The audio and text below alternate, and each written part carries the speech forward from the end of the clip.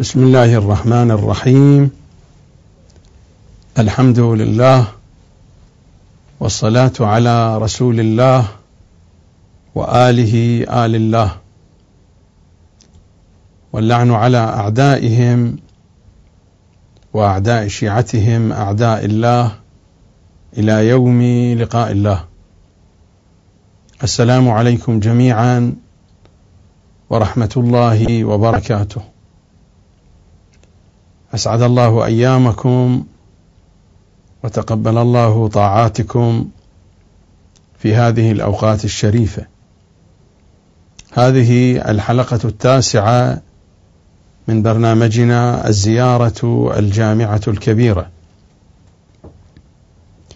ربما تكون هذه آخر حلقة قبل شهر رمضان المبارك، فيوم الخميس القادم إذا كان من شهر شعبان فستكون الحلقة الأخيرة قبل شهر رمضان في يوم الخميس القادم، وإذا كان يوم الخميس القادم هو الأول من شهر رمضان المبارك فإننا سنشرع كما أخبرتكم من قبل في شهر رمضان. في اليوم الأول نشرع في برنامج قرآننا، وفي اليوم الثاني سيكون الشروع ببرنامج الزيارة الجامعة الكبيرة، فبين يوم ويوم طيلة الشهر الشريف نعيش بين أجواء الكتاب والعترة. اليوم وصلنا إلى قول الإمام صلوات الله وسلامه عليه: وخزان العلم. وهذا هو مفاتيح الجنان لشيخنا المحدث القمي رضوان الله تعالى عليه. الزيارة تقول: السلام عليكم يا أهل بيت النبوة وموضع الرسالة ومختلف الملائكة ومهبط الوحي ومعدن الرحمة وخزان العلم.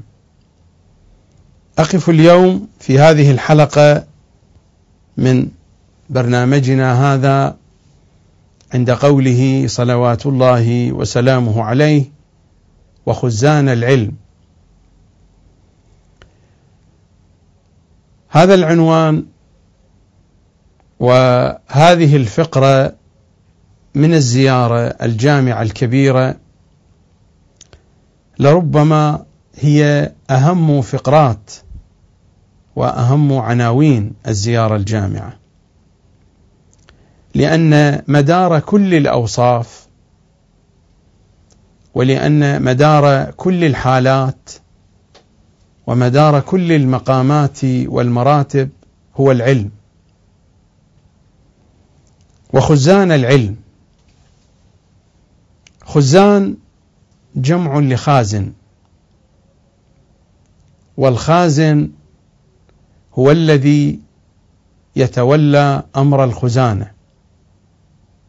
هناك خزانة، طبعا هذا الكلام بالنسبة لما هو في حياتنا الدنيوية وبالنسبة للمعاني اللغوية. خزان جمع لخازن، والخازن هو الذي يتولى أمر الخزانة، يحافظ عليها، يشرف عليها، يدبر أمورها. والخزانة هي الموضع والمحل الذي تحفظ فيه الأسرار، تحفظ فيه الأشياء الثمينة، يحفظ فيها كل ما له قيمة. العلم واضح معناه، وهو ضد الجهل، وفي كثير من الأحيان إنما تستبان الأشياء بأضدادها. العلم هو أن يكون الإنسان على حالة أو على حال أن يوصف فيها بأن يكون حاملا مالكا حاصلا على ما يسمى بالعلم، والذي هو ضد الجهل. وخزان العلم بحسب المعاني اللغوية لهذه التركيبة اللفظية، يعني هناك خزائن ويخزن في هذه الخزائن العلم، وهم المشرفون المتولون على ذلك. هذا المعنى اللغوي إذا أردنا أن نفكك هذه الكلمة أو هذه العبارة تفكيكا لغويا، خزان العلم، وإلا سيتضح لنا فيما بعد من خلال الآيات الكريمة ومن خلال النصوص المعصومية أنهم هم خزانة العلم الإلهي، ولا يوجد هناك شيء اسمه خزانة وهم يشرفون على هذه الخزانة. لكنني بينت هذا المعنى لأجل تفكيك الكلمة تفكيكا لغويا، فخزان جمع لخازن، والخازن هو الذي يشرف على الخزانة. أما هنا في الزيارة فالمراد أنهم هم خزائن علم الله، فالكلام هنا ليس عن عالم الدنيا، الكلام هنا عن العوالم الإلهية، عن العوالم القادسة، عن العوالم العلوية، فهم خزائن علم الله سبحانه وتعالى في عوالمه العليا وفي عوالمه السفلى.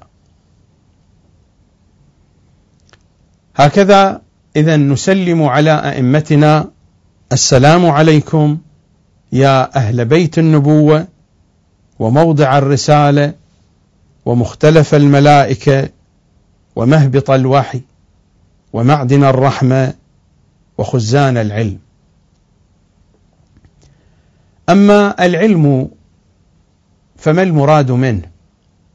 العلم قد يقال في تعريفه هو انطباع الصور العلمية أو انطباع صور الحقائق الخارجية الموجودة في الخارج، الموجودة في الواقع. الموجودة في الواقع، والمراد من الواقع ربما يكون أعم من الخارج، لأن الموجود في الخارج إنما يقصد منه ما كان له وجود جسمي، وجود مادي، وجود محسوس، أو ما يقرب من ذلك. وأما حينما أقول ما هو في الواقع في عالم الواقع، فإنما هو في عالم الواقع يشمل الوجود الخارجي ويشمل الوجود الذهني، فهناك الكثير من الموجودات الذهنية التي هي قائمة في الوجود الذهني فقط. وعلى أي حال، العلم بشكل مجمل هو انطباع الصور العلمية، انطباع صور المعلومات في الذهن. هذا بشكل عام معنى العلم. أما كيف يمكننا أن نتصور حقيقة العلم؟ قطعا الحديث هنا عن حقيقة العلم بالنسبة إلينا، بالنسبة لي وبالنسبة للمشاهدين، وليس الكلام هنا عن حقيقة العلم المنسوبة والتي نتحدث عنها بخصوص هذه الفقرة من الزيارة وخزان العلم، لكننا نستكشف من خلال معرفتنا لتصوير حقيقة علمنا، نستكشف نتلمس شيئا من معنى علمهم صلوات الله وسلامه عليهم أجمعين. هناك عنوان في كتب الفلسفة يعرفه المتخصصون في الفلسفة، يعرفه دارسو الفلسفة، ما تسمى بالمقولات المقولات الكبرى، ما تسمى بالمقولات العليا، بالمقولات العشر. لا أريد أن أتعب المشاهدين والمشاهدات بالمصطلحات الفلسفية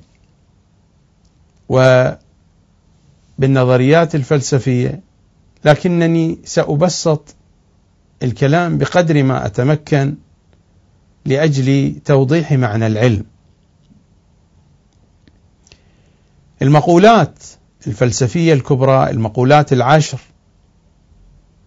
أو المقولات التسع على اختلاف آراء الفلاسفة في ذلك، المقولات والتي قد يقع التعبير عنها في بعض الأحيان بالأجناس العالية أو بأجناس الأجناس، هذه المقولات هي عبارة عن نوع من التصنيف. الآن في كل علم من العلوم يوجد هناك نوع من التصنيف، وإلا كيف نستطيع أن ندرس أي علم من العلوم ما لم يكن هناك تبويب وتصنيف للمعلومات التي يدرسها ذلك العلم. في كل علم من العلوم، في العلوم المختبرية وفي العلوم الإنسانية، في العلوم النقلية، في العلوم العقلية، في أي علم من العلوم هناك تبويب وتصنيف على أساسه تقسم مسائل العلم أو تقسم الأمور التي يدرسها ذلك العلم تحت عناوين معينة. مثلا حين يأتي الدارسون فيدرسون الأمراض، ألا يقسمونها إلى أنواع وإلى أنحاء؟ هناك الأمراض الجسدية التي تصيب الجسد، وهناك الأمراض النفسية، وهناك الأمراض العقلية. الأمراض العقلية باب واسع، الأمراض النفسية باب واسع، الأمراض الجسدية باب واسع، وهكذا في كل باب من هذه الأبواب أنواع وتصنيفات، وهكذا في كل علم من العلوم. في الفلسفة هناك تصنيف للأشياء التي تدرسها الفلسفة، والفلسفة الإلهية بشكل عام بنحو عام إنما تتناول دراسة الوجود، تتناول دراسة الموجودات. فهناك تقسيم للموجودات بعدة لحاظات.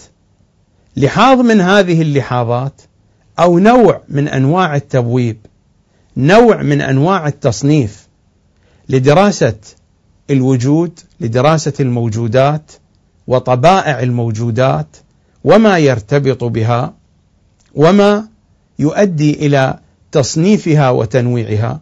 هناك تبويب، هناك عناوين تسمى باسم المقولات، ولا أريد أن أخوض كثيرا في هذه المسألة. إحدى هذه المقولات يصطلح عليها الكيف، مصطلح الكيف. ومصطلح الكيف مشتق في أصله من أداة الاستفهام كيف. مصطلح الكيف في أصله مشتق من أداة الاستفهام كيف. كيف عن أي شيء نسأل بها حينما نقول كيف هو الأمر الفلاني؟ السؤال يكون عن حالة ذلك الأمر وطبيعته التي يتهيأ منها ويتهيأ بها. فحينما نتحدث عن كيفية شيء من الأشياء، ما يقال له كيفية ذلك الشيء يقع تحت هذا العنوان الكيف، ويقال الكيفيات. والكيفيات على أنحاء. هناك الكيف المحسوس. الكيف المحسوس أيضا ينقسم بانقسام الحواس بحسب المشهور. هناك الحواس الخمس. الإنسان يمتلك حواس كثيرة، لكنني لست بصدد الدخول في هذا الموضوع، فلنتحدث عن الحواس الخمس. فلنتحدث عن حاسة الذوق مثلا. الآن نحن حينما نتحدث عن السكر، فبأي شيء نصف السكر حين نتحدث عن كيفية السكر، عن كيف السكر، عن حالة السكر، عن طبيعة السكر؟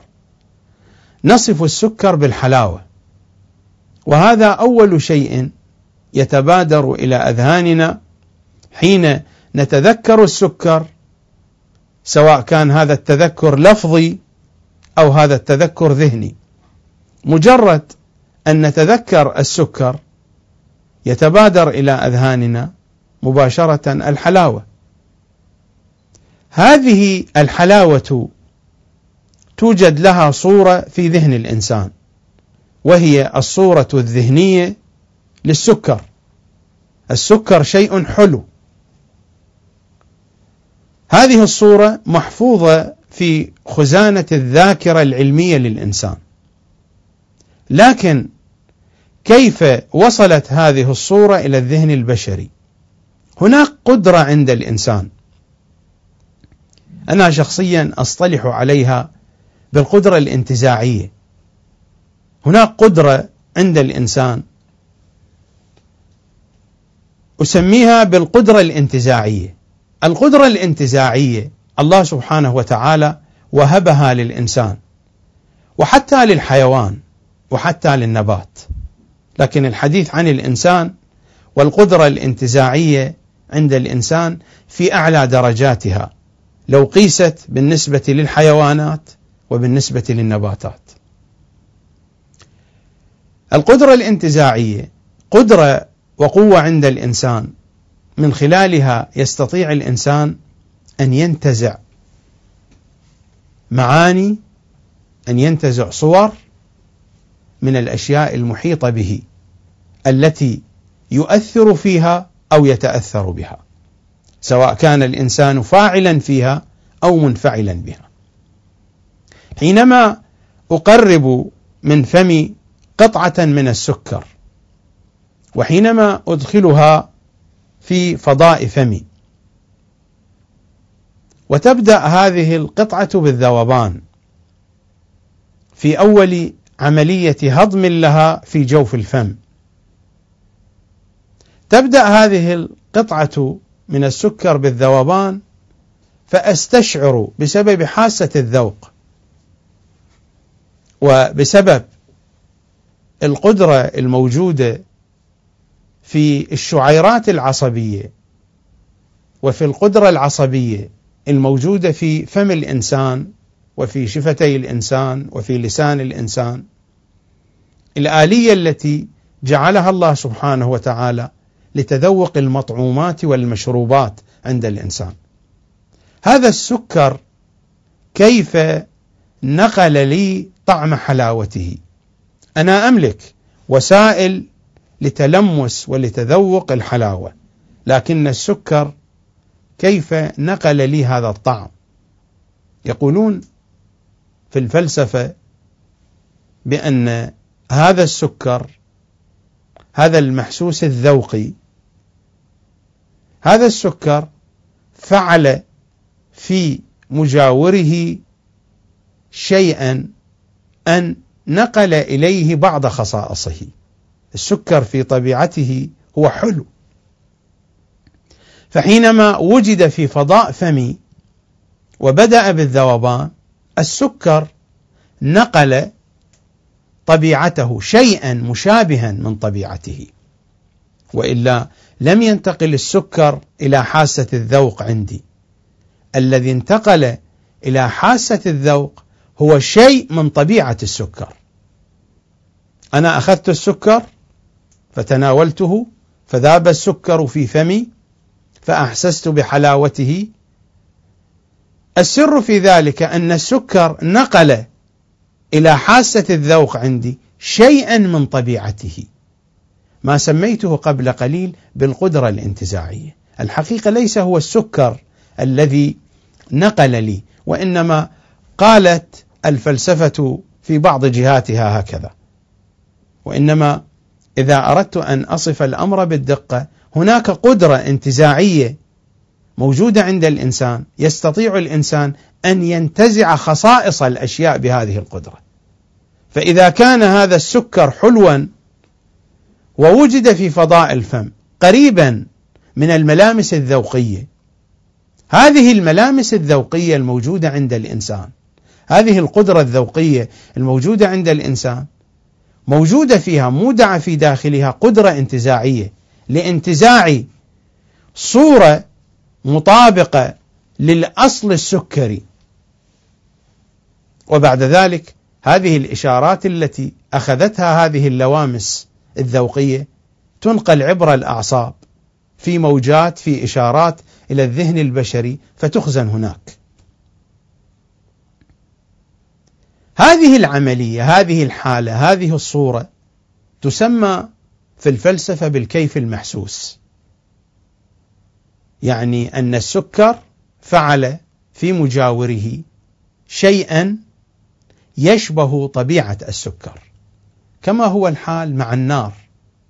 النار حينما تسجر في مكان فإنها ستدفئ ما حولها. كيف أدفأت ما حولها؟ أنها نقلت شيئا من خصائصها إلى الجو الملامس لها. النار نقلت شيئا من كيفيتها. وهكذا هناك الكيف المسموع للصوت، وهناك الكيف المرئي. نحن كيف نرى الأشياء؟ قديما كانوا يقولون بأن العين هي التي ترى الأشياء، ولكن العلم الحديث أثبت أن العين لا تستطيع أن ترى الأشياء من دون النور. النور، الضوء، هو الذي ينقل صور الأشياء إلى العين. هذا كيف مرئي.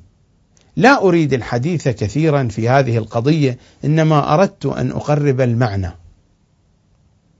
أين موقع العلم من هذا؟ العلم يقولون عنه بأنه كيف نفساني. إذا كان السكر يعطينا كيفا محسوسا، العلم هو كيف نفساني. الكيف النفساني يعني الذي يكون خارجا عن الحواس. طبعا هناك عندنا علم من طريق الحواس، وتلك مسألة أخرى ولا أريد الخوض فيها، لا أريد الخوض في كل هذه الجزئيات والتفصيلات. العلم كيف نفساني، يعني أن الإنسان عنده قدرة على انتزاع صورة من الأشياء المحيطة بنا. هذه الصورة المنتزعة من الأشياء المحيطة بنا أين تكون؟ تكون في الذهن البشري، تكون في الحافظة، في الذاكرة العلمية للإنسان. ما هي طبيعة هذه الصورة؟ طبيعتها أنها كيف نفساني. مثل ما أن السكر نقل لنا بالكيف المحسوس طبيعة حلاوته، الأشياء المحيطة بنا نقلت إلينا صورها بأي طريقة؟ بطريقة الكيف النفساني. يعني الأشياء المحيطة بنا نقلت هذه الصور إلى نفوسنا، إلى العالم النفسي، إلى العالم الروحي، إلى العالم العقلي للإنسان. فهذا هو الكيف النفساني. يقال بأن العلم يقع تحت مقولة الكيف النفساني، باعتبار أن العلم حقيقة موجودة في حياتنا. فحينما تأتي الفلسفة لدراسة هذه الحقيقة تحت أي مقولة، تحت أي باب تصنفها، إنها تصنف ذلك تحت مقولة الكيف، وبالدقة تحت مقولة الكيف من النوع النفساني. إذن العلم كيف نفساني.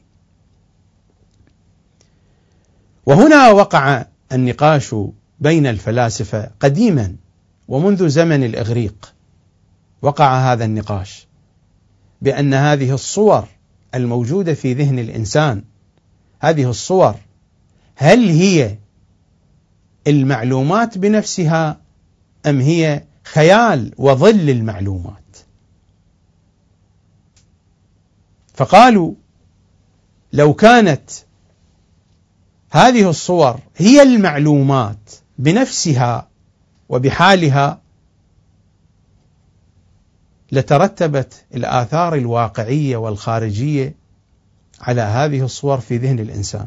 نحن حينما نتصور الثلج فهل نستشعر ببرودته؟ لا نستشعر ببرودته. يعني لو كان الثلج بنفسه موجودا في أذهاننا لأحسسنا ببرودته، لكننا لا نملك في أذهاننا ثلجا حقيقيا، وإنما نملك في أذهاننا صورة، وهذه الصورة منتزعة، هذه الصورة منتزعة وتحمل الحقيقة. ولذلك من هنا حدث الاشتباه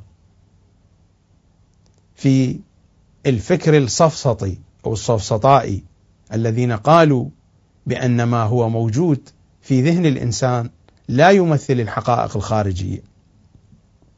لماذا؟ قالوا لأن الموجود في ذهن الإنسان لا تترتب عليه الآثار الموجودة في الواقع الخارجي. يعني حينما نتصور النار فإننا لا نستشعر حرارتها ولا نحترق بها، وإنما نملك صورة ظلية.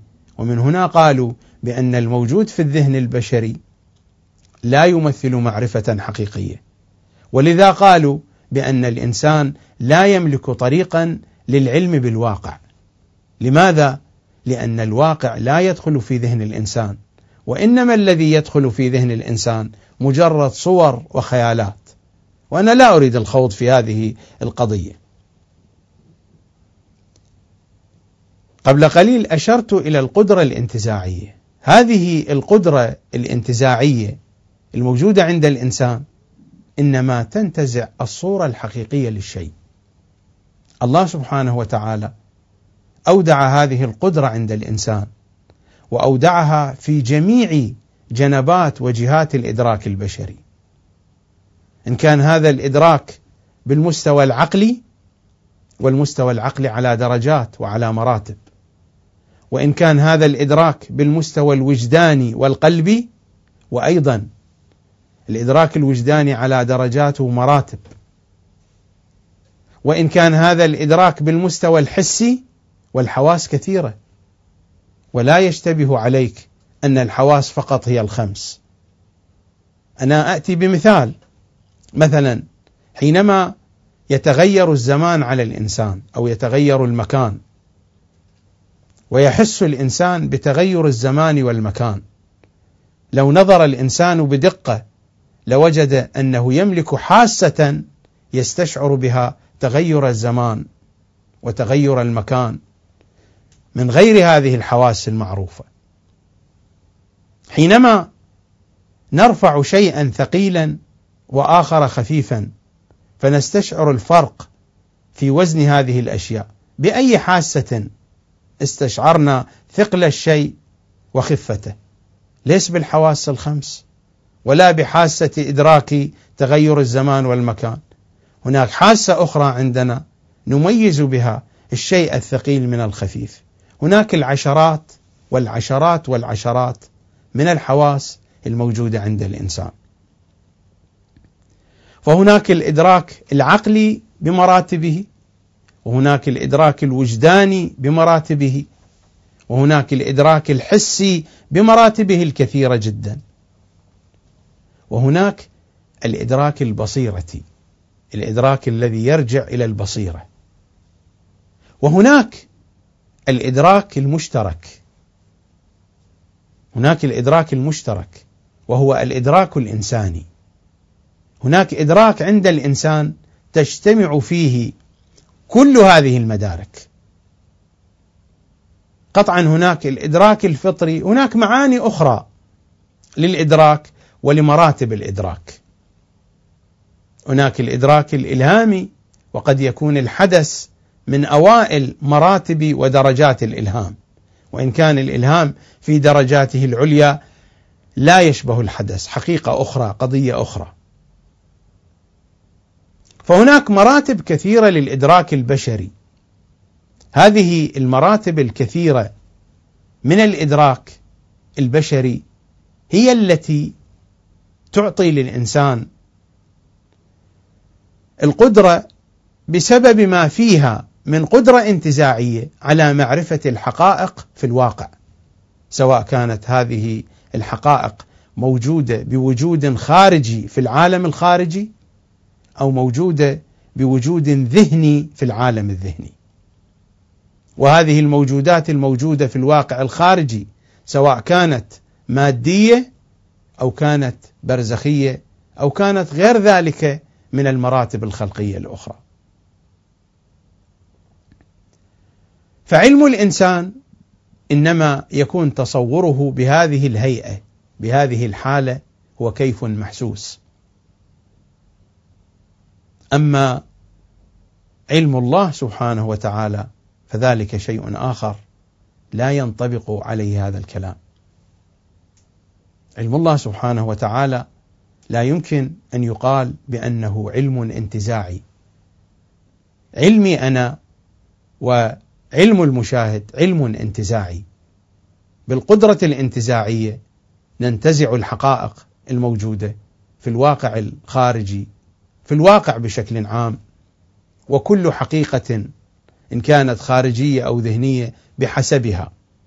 وأساليب الانتزاع المودعة عند الإنسان تختلف ما بين العقل والوجدان، وما بين الحواس، وما بين البصيرة، وغير ذلك من قوى الإدراك البشري. علم المعصوم صلوات الله وسلامه عليه، علم المعصوم أيضا ليس هو من هذه الرتبة. والروايات والأحاديث تحدثنا عن خصائص علم المعصوم. قطعا أنا لا أنفي وجود القدرة العقلية والقدرة الوجدانية والقدرة الحسية وقدرة البصيرة، ما عند الناس من قدرات عند المعصوم في وجوده البشري. هذه القدرات موجودة لأنها من كمال خلقة الإنسان بما هو إنسان في العالم الأرضي. وإن كان المعصوم لا يحتاج إلى هذه القدرات، لكنها كبقية أعضاء الجسد. علم المعصوم أعلى رتبة من هذه القدرات ومن هذه المراتب. قد يتعامل المعصوم صلوات الله وسلامه عليه بهذه الأمور وفقا لحياته في المجتمع البشري، ووفقا للقانون وللقاعدة التي يعمل بها المعصوم مع الناس، من أنه يعيش معهم على أساس المداراة. وهذا موضوع آخر لا أريد الخوض فيه، لأن المداراة أوسع من أن تكون في حدود اللفظ أو في حدود الكلام أو في حدود بيان المطالب العلمية. المداراة موضوع أوسع من هذه القضية، قد أتناوله في وقت آخر في بحث آخر، وأبين معنى أن المعصوم عليه السلام يعيش مع الناس وفقا لقاعدة المداراة ووفقا لقانون المداراة.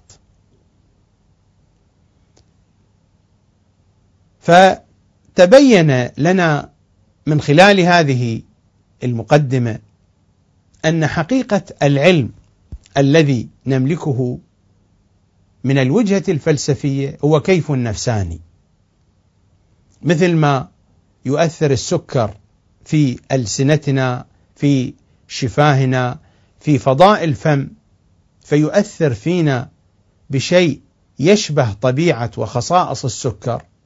كذلك الأشياء المحيطة بنا حينما نوجه أنظارنا إليها تؤثر فينا تأثيرا بنحو الكيف النفساني، فتنتقل إلينا هذه الصور والوسيلة عبر القدرة الانتزاعية الموجودة عند الإنسان المودعة في كل مدارك الإنسان. ومع ذلك فهناك تقسيم آخر لعلمي ولعلم المشاهد. هناك ما يسمى بالعلم الحصولي، وهناك ما يسمى بالعلم الحضوري، ولا أريد التفصيل كثيرا في هذه القضية، بشكل سريع أقول: ما يسمى بالعلم الحصولي بالنسبة للإنسان لي ولأمثالي أن تنطبع صورة المعلوم عند الإنسان، مثل الكثير من المعلومات، مثل هذه المعلومات التي أتحدث الآن إليكم بها. هذه المعلومات قطعا لا أستطيع أن أذكرها ما لم تكن هناك صور لها موجودة في ذهني. هناك صور للمعلومات. العلم الذي يكون بهذه الحالة بهذه الهيئة صور للمعلومات في ذهن الإنسان يسمى بالعلم الحصولي.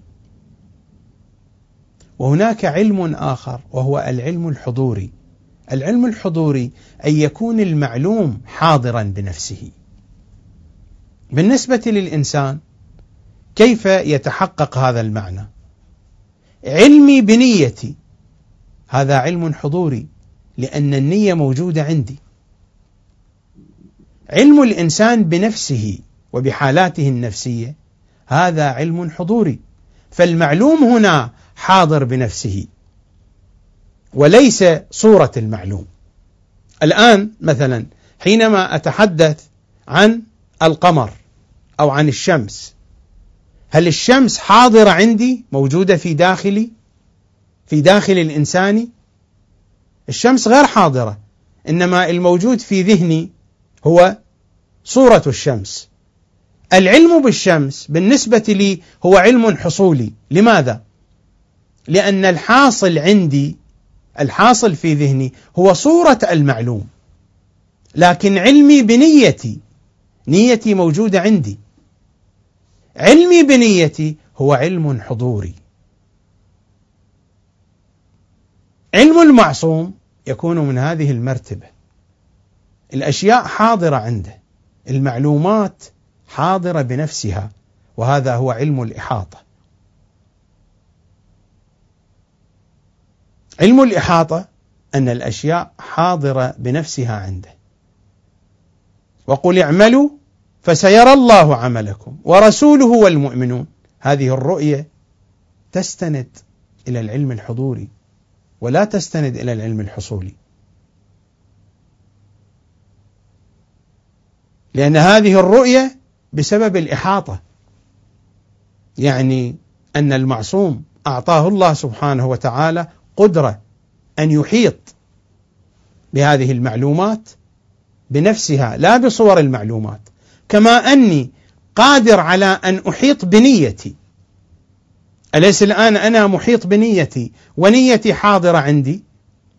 المعصوم نيات الخلائق، أعمال الخلائق حاضرة عنده، وإلا ما معنى هذه الرؤية؟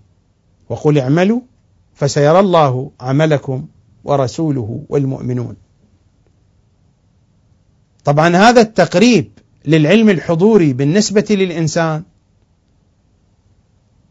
يكشف عن حقيقة علم المعصوم بنحو يسير جدا. علم المعصوم أرقى رتبة من هذا العلم، لكنني كيف أحاول تقريب المعنى لنفسي ولمن يستمع لي؟ كيف أقرب المعنى؟ لا بد أن أحتاج إلى وسائل إيضاح، لا بد أن أحتاج إلى آليات لتوضيح المطلب. لذلك أنا جئت بهذه المقدمة ابتداء من الكيف النفساني، ومن ثم دخلت إلى العلم الحصولي والعلم الحضوري، وكل ذلك إنما هو عن طبيعة علم الإنسان العادي، علمي وعلمك. أما علم المعصوم فهو من نحو آخر. علم المعصوم حتى لا يمكنني أن أقول بأنه علم حضوري كالعلم الحضوري الذي هو عندي كعلمي بنفسي. علم المعصوم يمكن أن أصطلح عليه بالعلم الحضوري بما يناسبه هو. حين يقول سيد الأوصياء: ما رأيت شيئا إلا ورأيت الله قبله وبعده ومعه وفيه، هذا اختراق لحقائق الأشياء، هذا اختراق. ما رأيت شيئا. القضية ليست قضية روحانية كما يريد البعض أن يصورها، بأن الإمام عليه السلام يعيش في حالة روحانية، فهو إذا نظر إلى الأشياء من باب أن الآثار تدل على المؤثر. متى كان أهل البيت يتعاملون مع الآثار؟ وأنا أقرأ في أدعيتهم التي علموني إياها في دعاء سيد الشهداء في يوم عرفة: إلهي ترددي في الآثار يوجب لي بعد المزار. إذا كان هذا المعنى يصح لي ولأمثالي، فمتى تردد علي في الآثار؟ حين يقولها علي: ما رأيت شيئا إلا ورأيت الله قبله وبعده ومعه وفيه، هذا اختراق لحقائق الأشياء، وتلك هي الإحاطة. في دعاء البهاء، في دعاء السحر، وليالي شهر رمضان قادمة ويستحب قراءته. القراءة لا تكفي، ألا لا خير في قراءة ليس فيها تدبر.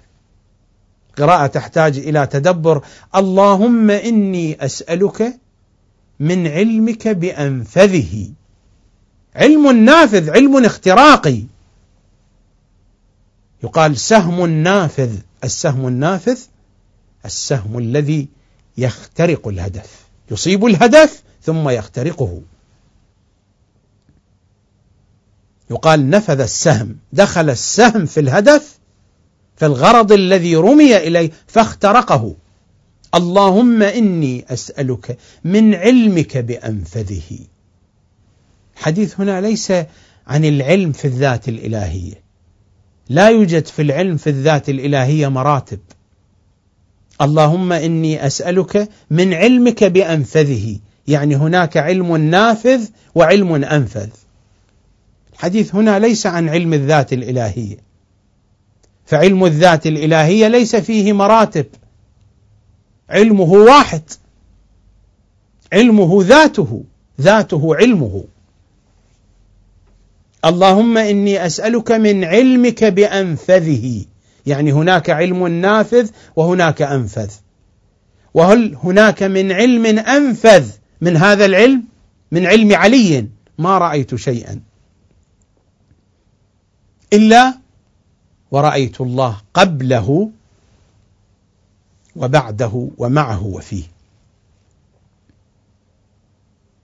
قد أقرب لك المعنى.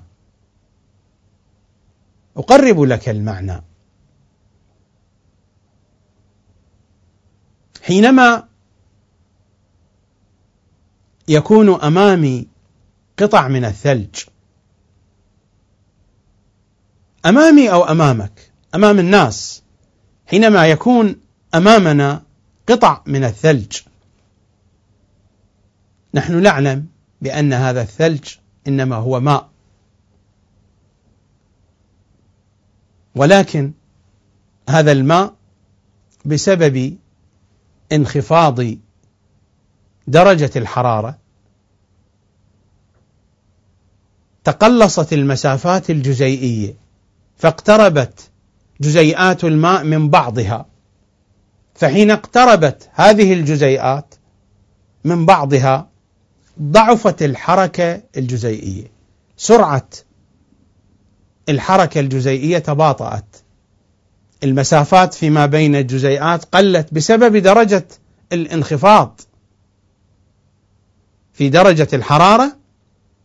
قلت المسافات بين الجزيئات مما أدى إلى التباطؤ في سرعة حركة الجزيئات، فتماسكت الجزيئات فيما بينها فصار الماء ثلجا. الثلج ماء، والماء نحن نعلم بأنه مؤلف من الهيدروجين والأكسجين، ورمزه معروف لديكم H2O. في كل جزيئة من جزيئات الماء هناك ذرتان من الهيدروجين وذرة من الأكسجين. ذرة الأكسجين كبيرة وذرتا الهيدروجين صغيرتان، فهناك ذرة الأكسجين الكبيرة وذرتا الهيدروجين الصغيرتان. فحينما يخترق النظر العلمي هذا الثلج أين يصل؟ الثلج أصله ماء، أصل الماء هيدروجين وأكسجين. الهيدروجين والأكسجين ما هما؟ غازات، وإنما تكون الأشياء غازات، المواد غازات بسبب التباعد بين ذراتها، بين جزيئياتها، وبسبب الحركة السريعة. كلما ازدادت سرعة الجزيئات والذرات وتباعدت فيما بينها تحولت الأشياء إلى غازات. والهيدروجين والأكسجين يتألف من ذرات، وهذه الذرات فيها نواة، والنواة فيها نوية، وهناك الموجودات التي تدور في فلك الذرة، هذه الأجزاء الصغيرة من الإلكترون، البروتون، النيوترون، وأنواع كثيرة الآن اكتشفت من الجسيمات الصغيرة. الآن في العلوم الحديثة اكتشفت أنواع كثيرة من الجسيمات الصغيرة. هناك من يقول يحتمل أن يكتشف في هذه الذرات مليارات من الجسيمات الصغيرة في الأزمنة القادمة. الآن يقولون بأن هناك أكثر من 250 نوع من أنواع هذه الجسيمات اكتشفت ولم توضع لها أسماء، إنما وضعت لها أرقام. ما حقيقة هذه الجسيمات؟ إنها نحو من أنحاء الطاقة، نحو من أنحاء الطاقة الكهرومغناطيسية. ما حقيقة الطاقة الكهرومغناطيسية؟ لا أحد يعرف ما وراء ذلك. لكن لو رجعنا إلى الروايات، تقول الروايات بأن أصل الأشياء إنما هو نور، ولكن ليس نورا حسيا. هذا النور تشكل وظهر في ظهورات ومراتب، وفي أسفل هذه المراتب ظهرت هذه الوجودات المادية في العالم الطبيعي. فهذه تجليات من هناك. مقصودي إن الناظر إلى قطعة الثلج هذه بالنظر العلمي المحدود يمكن أن يصل إلى تلكم الأبعاد. هذا وعلم الإنسان علم محدود، وعلم من النوع الحصولي، وهو حصول صورة المعلوم في ذهن الإنسان، ومن النوع الكيف النفساني. وعلم المعصوم يختلف عن ذلك. المعصوم عنده إحاطة بنفس المعلوم، وهذه الإحاطة ليست إحاطة تملك، وإنما إحاطة نفاذ. ليس فقط يحيط به كي يمتلكه كإحاطة المالك للملك في العالم الدنيوي. اللهم إني أسألك من علمك بأنفذه. حينما نقول بأن القرآن هو تبيان لكل شيء، كل هذه الحقائق التي جاءت في القرآن تحدث عن الله، وتحدث عن السماوات، وتحدث عن الملأ الأعلى، وتحدث عن العوالم الطبيعية الأخرى، وعن الإنسان، وعن كل شيء. المعصوم حين يعلم بهذه الحقائق لا يعلم كعلمي بها، بأن تكون هناك صور في الذهن، وإلا ما الفارق إذن بيني وبينه؟ لماذا صار هو الحجة علي؟ المعصوم لماذا أعطي الولاية التكوينية إذا كان علمه كعلمي مجرد صور في الذهن؟ إنما نظره نافذ في الأشياء. اللهم إني أسألك من علمك بأنفذه. وأنا جئت بهذا المثال حينما نأخذ قطعة من الثلج، هذا نوع من النفاذ العلمي ولكن محدود. حينما أنظر إلى الثلج بأنه ماء، والماء يحلل إلى كذا وكذا إلى آخر ما ذكرت من المثال. المعصوم حينما يحيط بالأشياء فإنما يدركها هكذا، كما قال سيد الأوصياء وبلسان الإشارة: ما رأيت شيئا إلا ورأيت الله قبله وبعده ومعه وفيه. فإن نظره نافذ، نظره ثاقب، هذا اختراق، هذا هو النفاذ، هذا هو العلم الأنفذ. فهو لا يرى شيئا إلا ويرى أصل حقيقته. وهذه نظرة لا يمكن أن نتصورها لأننا لا نملكها، وإنما كل هذا الكلام أمثلة وعبارات تقرب المعاني، لعلنا نتلمس شيئا من علم محمد وآل محمد، من علم علي وآل علي. والموضوع طويل، الموضوع عريض، الموضوع لا يمكنني أن أحيط به بعجالة في ساعة، في ساعتين، في 3 ساعات. هذا الموضوع من أوسع الموضوعات، لكنني سأحاول أن ألملم أطراف الحديث بعد هذه المقدمة التي بينت فيها جانبا من معنى العلم. أذهب إلى كتاب الله الكريم لأعيش شيئا ما بين آياته الشريفة.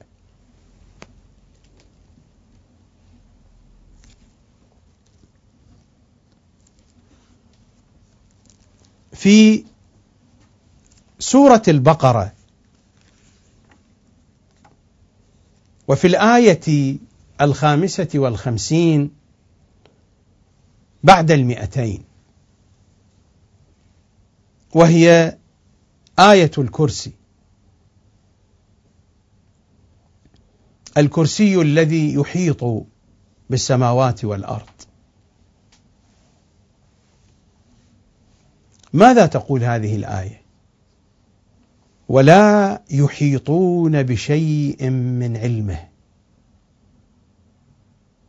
من هنا ننطلق في البحث من هذه الآية.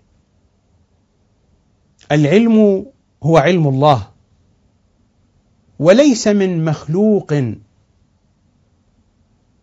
يحيط بشيء من علمه، وليس بعلم الله إلا بما شاء، إلا أن يشاء هو سبحانه وتعالى. القاعدة من هنا تبدأ. حين نريد الحديث عن علم محمد وآل محمد يبدأ الكلام من هنا وينتهي الكلام هنا. ولا يحيطون بشيء من علمه، هذا الكلام يعم محمدا وآل محمد ويعم غيرهم. إذا دخل فيه محمد وآل محمد فمن غيرهم. ولا يحيطون بشيء من علمه، لكنه هو استثنى، قال إلا بما شاء. ثم تبين الآية جانبا من علمه وسع كرسيه السماوات والأرض. والكرسي تكون إليه السماوات السبع كالقطرة إلى البحر، كالحلقة في الفلاة الواسع المتسع. الكلام هنا عند هذه الآية ولا يحيطون بشيء من علمه إلا بما شاء. إذن كل كلامنا سيتفرع على هذه القاعدة. هذا هو القانون والقاعدة الذهبية التي يبدأ منها الكلام وينتهي عندها الكلام. ولا يحيطون بشيء من علمه إلا بما شاء. العلم علمه، وهو المشيء الذي إذا شاء أن يهب علمه لمن يشاء فهو القادر على ذلك. هذه الآية تحتاج إلى تبصر، تحتاج إلى تدبر، ولا أجد وقتا كافيا للوقوف عندها، ولكني أعتقد بأن من يهتم ممن يتابعني بهذه المباحث بهذه الموضوعات سيتدبر في هذه الآية. ولا يحيطون بشيء من علمه إلا بما شاء. بدايتنا من هنا ونهايتنا هنا. العلم علمه فقط، وهو الذي بيده أن يعطي وبيده أن يمنع، والاستثناء واضح: ولا يحيطون بشيء من علمه إلا بما شاء. هذه الآية الأولى التي أقف عندها. الآية الثانية هي في سورة الحجر،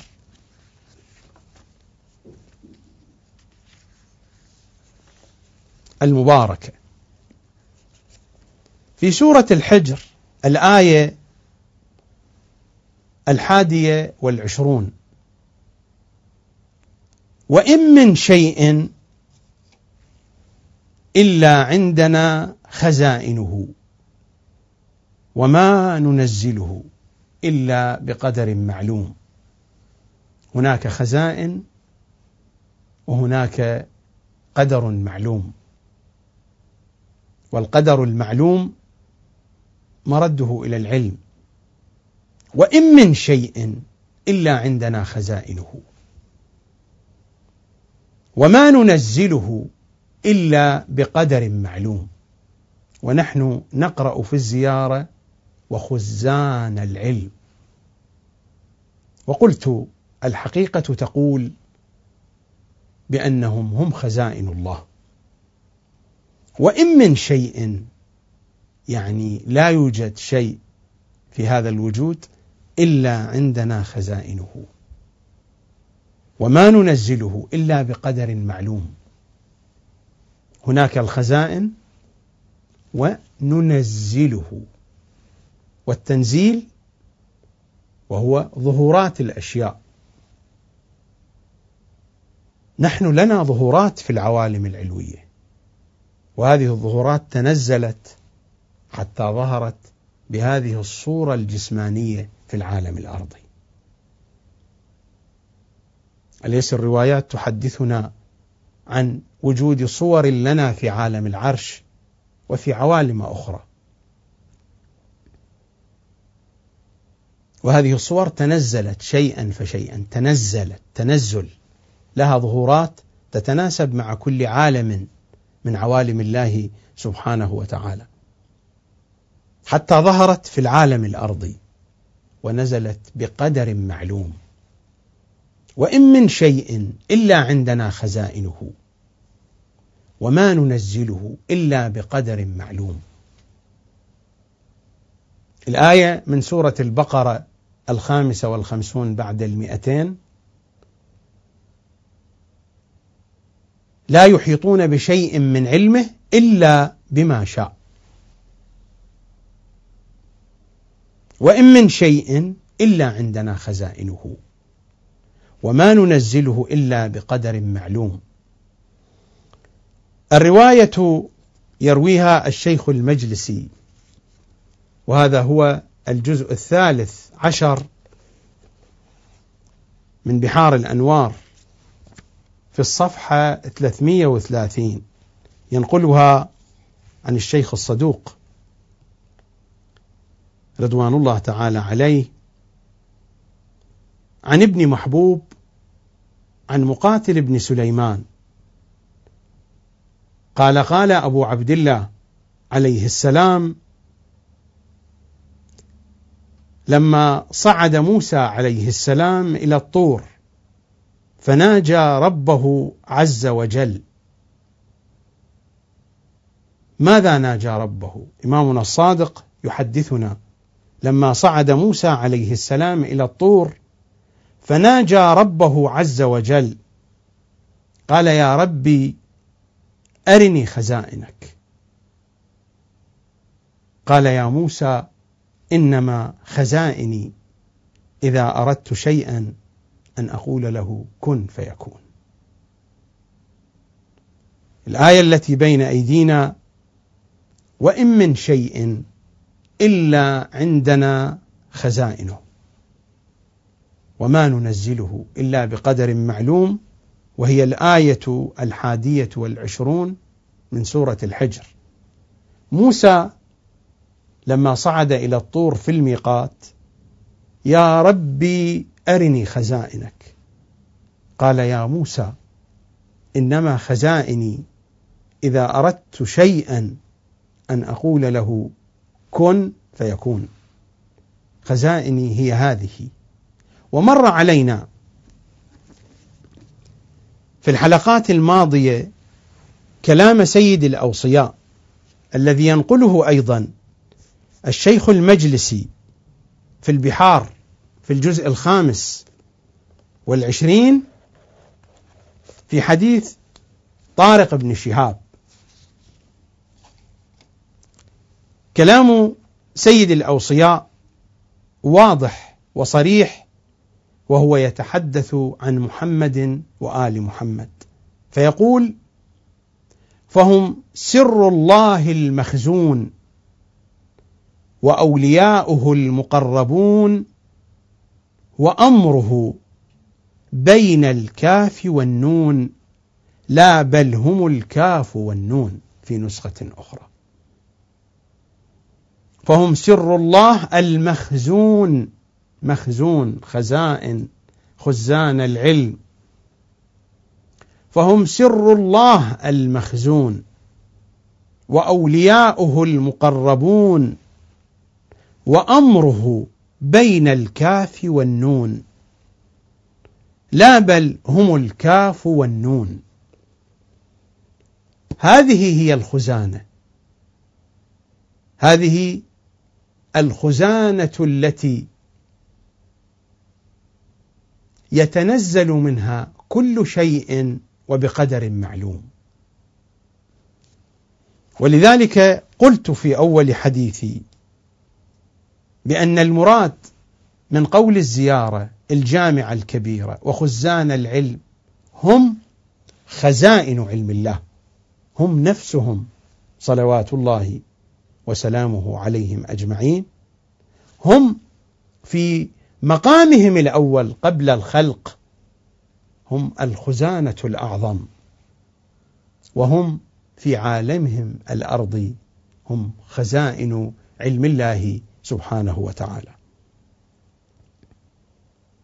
ولذلك ليس غريبا أن نجد القرآن وهو يتحدث عنهم في سورة آل عمران في الآية 7 وهو يصفهم: وما يعلم تأويله، بعد أن تحدثت الآية عن الكتاب: هو الذي أنزل عليك الكتاب منه آيات محكمات، إلى أن تقول الآية الشريفة: وما يعلم تأويله إلا الله والراسخون في العلم.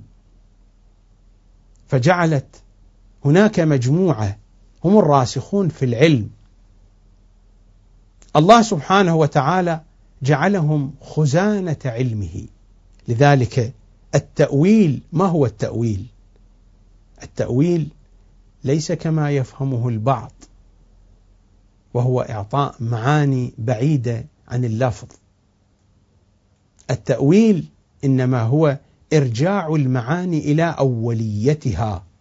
ما رأيت شيئا إلا ورأيت الله قبله وبعده ومعه وفيه. فهل يعلم ذلك غير علي وآل علي؟ التأويل أوله أرجعه إلى أوليته، إلى أصله. ذلك النظر النافذ، العلم النافذ. اللهم إني أسألك من علمك بأنفذه، وكل علمك نافذ. اللهم إني أسألك بعلمك كله. التأويل هو ذلك العلم الأنفذ، ولذلك صار الأمر محصورا بين الله وبينهم، وما يعلم تأويله إلا الله والراسخون في العلم. والكلام هو الكلام. حينما نذهب إلى سورة الرعد المباركة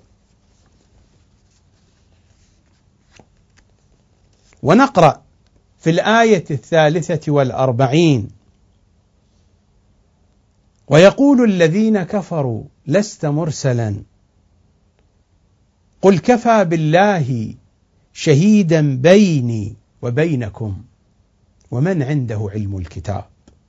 والآية واضحة ولا تحتاج إلى تفسير، فقط أشير إلى هذه النقطة، أن الآية وحدت بين شهادة الله وبين شهادة هذا الذي عنده علم الكتاب.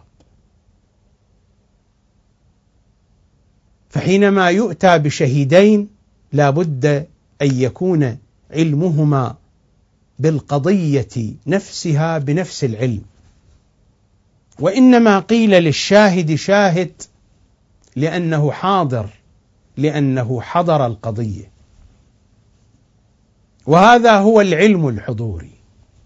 القضية حاضرة عند هذا الذي عنده علم الكتاب، لا حاجة للحديث عن علم الله، فعلم الله لا كلام فيه وهو واضح ولا نعرف حقيقته،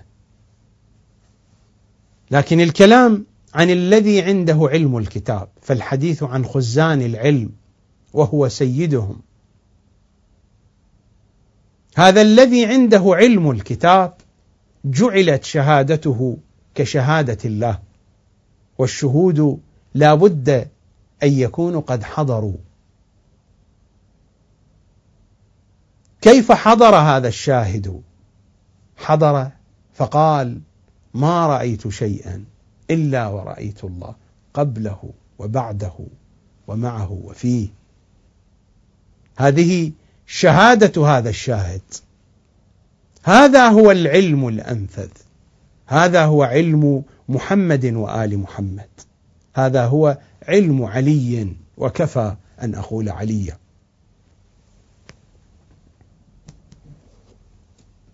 الرواية في تفسير البرهان لسيدنا هاشم البحراني رضوان الله تعالى عليه، والروايات كثيرة في بيان معنى هذه الآية: ويقول الذين كفروا لست مرسلا قل كفى بالله شهيدا بيني وبينكم ومن عنده علم الكتاب. الرواية ينقلها السيد هاشم البحراني من تفسير علي بن إبراهيم عن عمر بن أذينة. أقتطف فقط هذه الرواية، وإلا فالروايات كثيرة والوقت لا يكفي لإيرادها. عن عمر بن أذينة عن أبي عبد الله عليه السلام قال: الذي عنده علم الكتاب هو أمير المؤمنين عليه السلام. وسئل عن الذي عنده علم من الكتاب: أعلم أم الذي عنده علم الكتاب؟ فقال: ما كان علم الذي عنده علم من الكتاب، يعني آصف، عند الذي عنده علم الكتاب، يعني عليا، إلا بقدر ما تأخذ البعوضة بجناحها من ماء البحر. وقال الذي عنده علم من الكتاب ذلك آصف أنا آتيك به. يسألونه ما هو وجه المقايسة؟ الإمام يقول ما كان علم الذي عنده علم من الكتاب عند الذي عنده علم الكتاب إلا بقدر ما تأخذ البعوضة بجناحها من ماء البحر. وهذا فيه إشارة أيضا إلى حضور المعلوم، فإن البعوضة تأخذ شيئا من ماء البحر. البعوضة لا تأخذ البحر، وإنما تأخذ شيئا من ماء البحر، هي صورة المعلوم. أما هو عنده البحر المعلوم بنفسه. رواية عميقة جدا، فضلا عن أنها تشير إلى الفارق في المقياس في الرتبة العلمية، لكن فيها إشارة دقيقة جدا. البعوضة أخذت قطرة مثالا من البحر. حينما يسأل سائل فيقول ما هو البحر وهو لم يكن قد رآه وليس قريبا حتى تتمكن أن تأخذه إليه، تأتيه بقدح من ماء فتقول البحر مكان فيه شيء كثير من هذا السائل. هذه البعوضة أخذت قطرة، وأما البحر فهو حاضر عند صاحب البحر، عند علي. ما كان علم الذي عنده علم من الكتاب عند الذي عنده علم الكتاب إلا بقدر ما تأخذ البعوضة بجناحها من ماء البحر، إلى آخر الرواية الشريفة.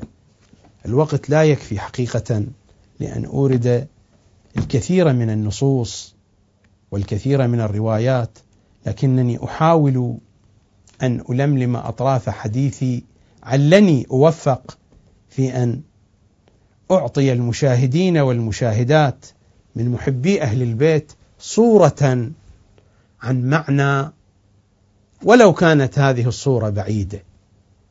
والعذر إليكم، والعذر عند كرام الناس مقبول. العذر إلى إمام زماني أولا، والعذر إليكم من التقصير والقصور في بيان هذه الحقائق. ويقول الذين كفروا لست مرسلا قل كفى بالله شهيدا بيني وبينكم ومن عنده علم الكتاب.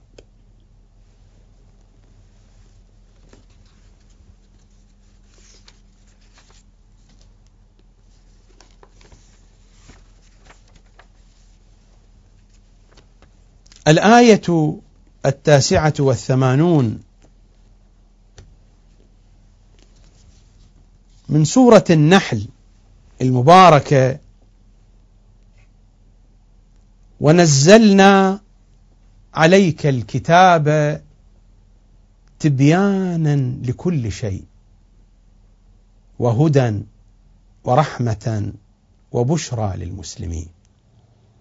ونزلنا عليك الكتاب تبيانا لكل شيء. هذا التبيان لكل شيء هل هو في صور المعلومات أو هو في حقائق المعلومات؟ هناك إحاطة بهذه المعلومات. المعلوم هو الشيء الموجود في الواقع، كان في الواقع الخارجي، في الوجود الخارجي أو في الوجود الذهني، في العوالم السفلية أو في العوالم العلوية. ونزلنا عليك الكتاب تبيانا لكل شيء. لكل شيء، كل شيء يشمل كل موجود، وهذا الكتاب تبيانا. لو رجعنا إلى ألفاظ الكتاب، هل في ألفاظ الكتاب هناك تبيان لكل شيء. هذه الألفاظ مفاتيح توصل إلى حقائق أوسع وأعظم. وقد ذكرت مرارا بأن الحكماء يقولون بأن هذا الكتاب التدويني هو صورة عن الكتاب التكويني. ونزلنا عليك الكتاب تبيانا لكل شيء. وهذا هو المعنى نفسه الذي نجده في سورة ياسين المباركة. حينما نقرأ في سورة ياسين المباركة وفي الآية 2 بعد 10: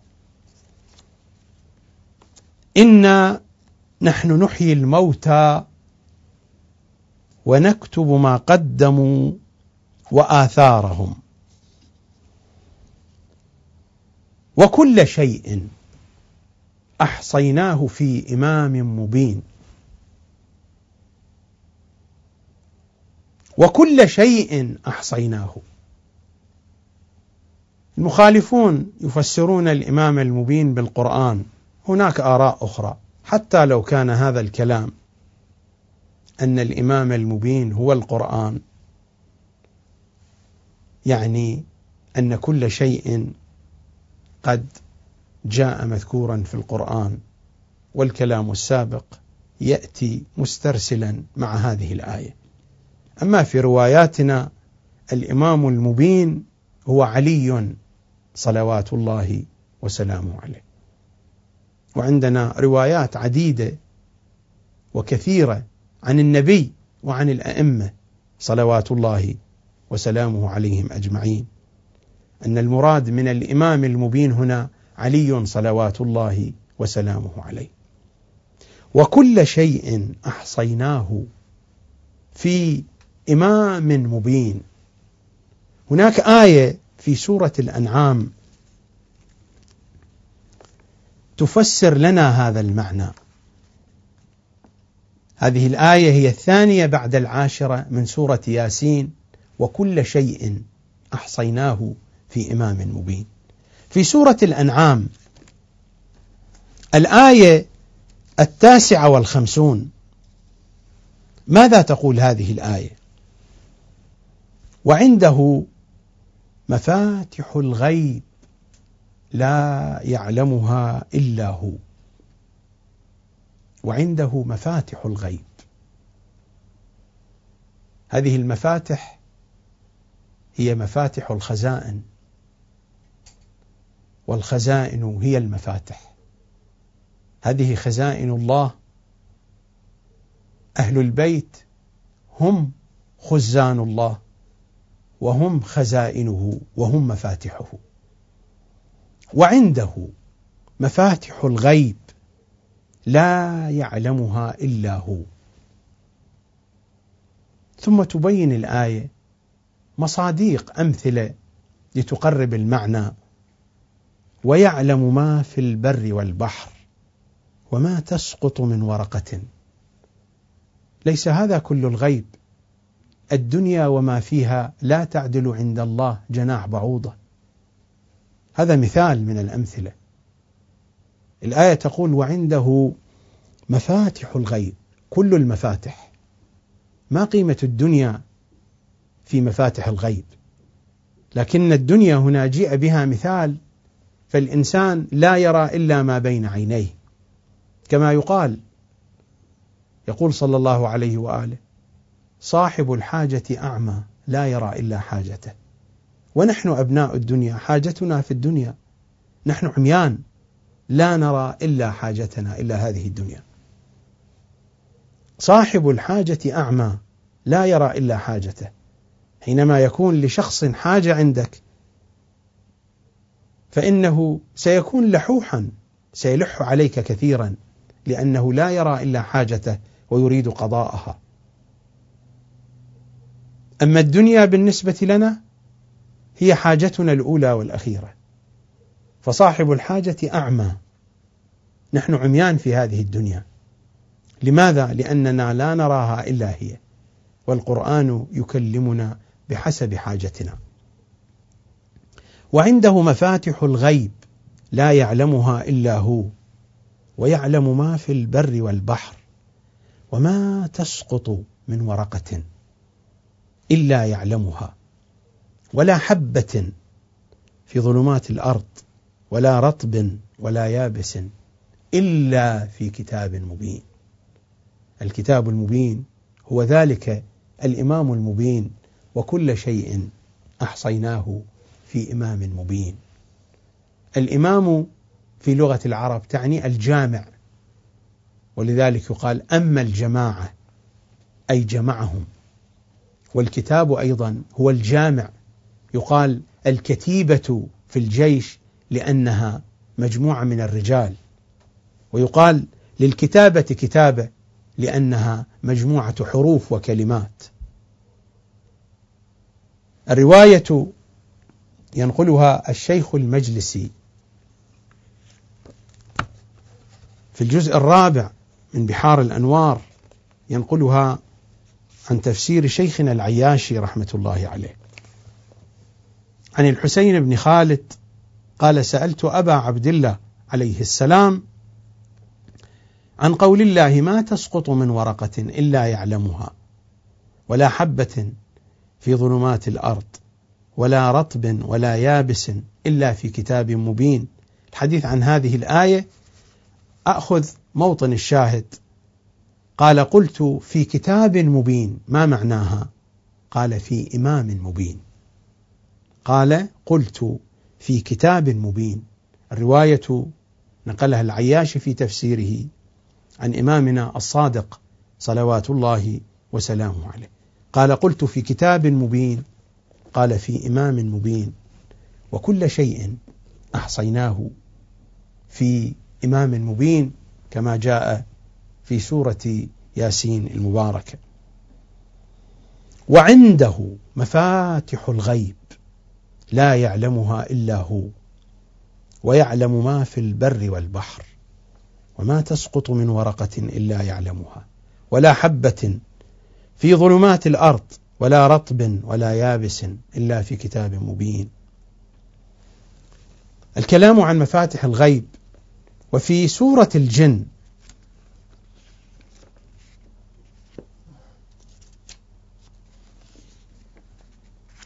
في الآية 26 والآية 27: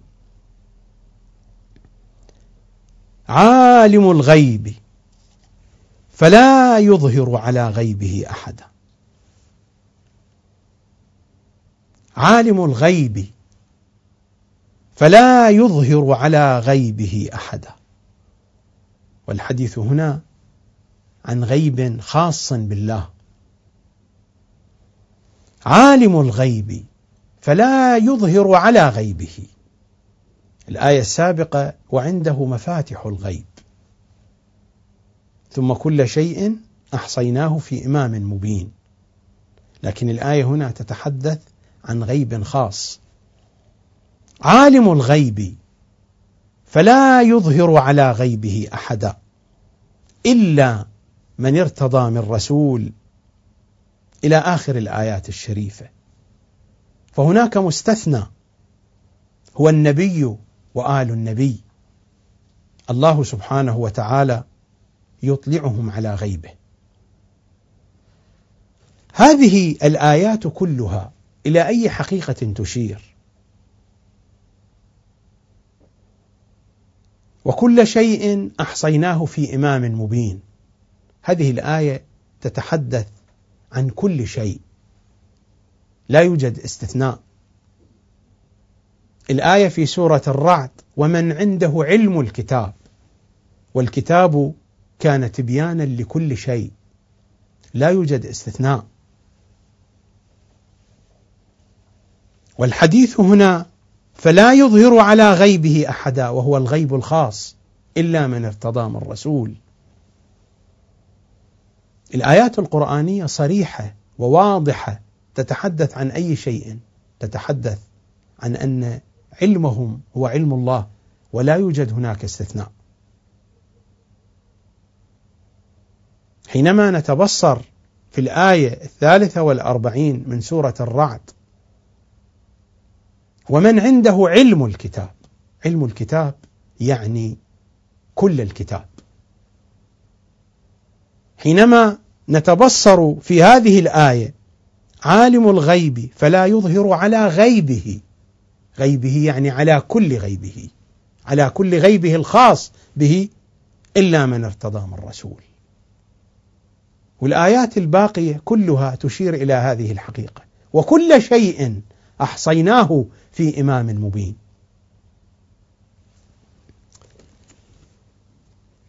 هذا ليس غريبا وليس بدعا من القول، ونحن نتصفح آيات الكتاب الكريم. مثلا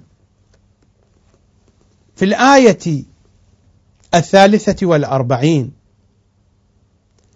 فاسألوا من سورة النحل، في الآية 43 من سورة النحل: فاسألوا أهل الذكر إن كنتم لا تعلمون.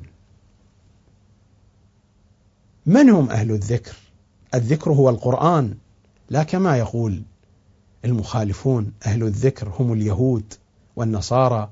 يقول إمامنا صلوات الله عليه: إذا لأضلوكم، إذا سألتموهم إذا لأضلوكم، ولا أخبروكم بأن الصواب أن تتبعوا دينهم.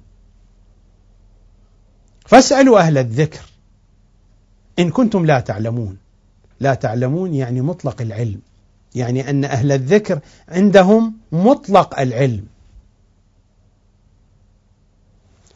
فاسألوا أهل الذكر إن كنتم لا تعلمون بالبينات والزبر. ثم الآية تبين: وأنزلنا إليك الذكر. الذكر هنا هو القرآن، لتبين للناس ما نزل إليهم. هنا السؤال يوجه لأهل الذكر: فهل يمكن أن الله يأمر العباد بالرجوع إلى أهل الذكر وهم لا يعلمون؟ علمهم محدود. لا بد أن يكون علمهم مفتوحا مطلقا واسعا. قد يقول قائل بأن هذه الآيات تتحدث عن العلوم الشرعية. القرآن أعمق وأوسع من أن يكون محصورا في دائرة العلوم الشرعية، وهذا ما حدث القرآن عن نفسه بذلك، فقال: هو تبيان لكل شيء. وما حدثتنا كلمات النبي والأئمة عن القرآن فوصفته بأعظم الأوصاف، وليس الكلام الآن هنا عن خصوصيات القرآن. حينما نذهب إلى سورة الأنبياء، هذه هي الآية 43 و44 من سورة النحل: فاسألوا أهل الذكر إن كنتم لا تعلمون. والآية التي بعدها بيّنت لنا ما معنى الذكر: وأنزلنا إليك الذكر.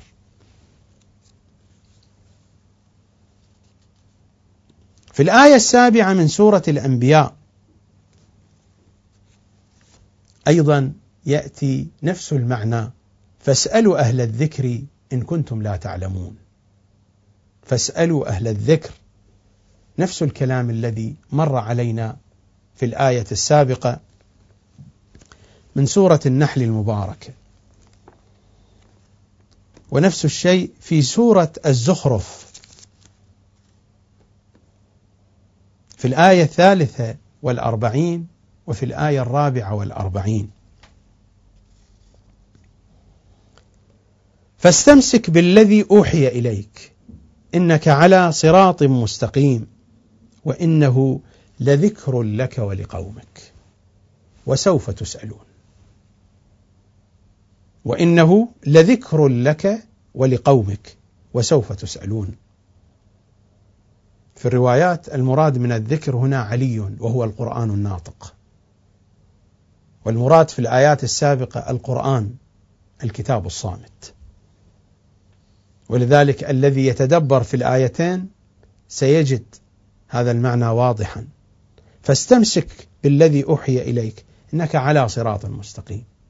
حيثما جاء ذكر الصراط المستقيم جاء ذكر علي صلوات الله عليه: وإنه لذكر لك ولقومك وسوف تسألون. وإنه لذكر لك ولقومك وسوف تسألون فاسألوا أهل الذكر إن كنتم لا تعلمون. ربما أعود مرة أخرى إلى هذه الآيات الشريفة فأتناول شيئا من معانيها ومن مضامينها. والحقيقة الأوسع والحقيقة الأكبر والحقيقة الأوضح في الكتاب الكريم حينما نقرأ هذه الآية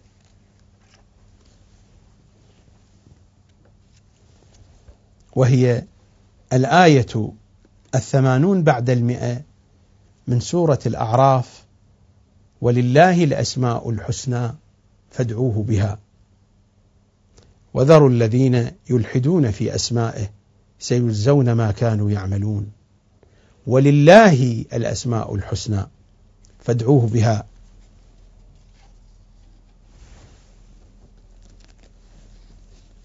أقرأ الرواية من الكافي الشريف، وهذا هو الجزء الأول.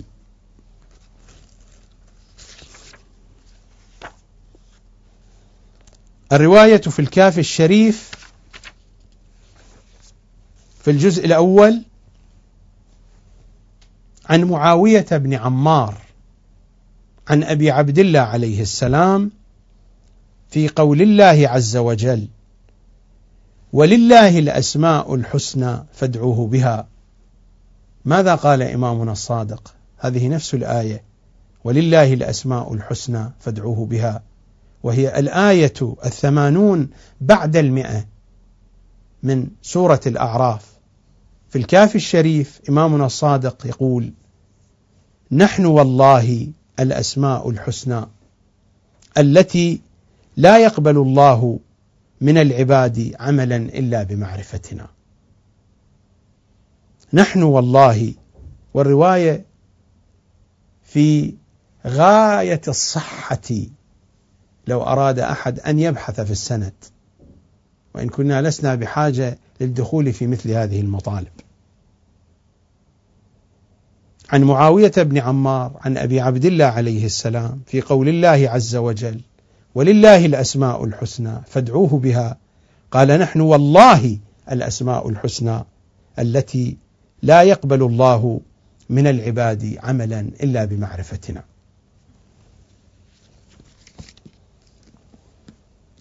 الأسماء الحسنى هي التي شعت أنوارها في هذا الوجود، والأسماء الحسنى هي التي أشرق منها ومن فيضها كل موجود، وهم الأسماء الحسنى. في العالم الأرضي هم مظاهر الأسماء الحسنى، وهم في العوالم الأولى هم حقائق الأسماء الحسنى.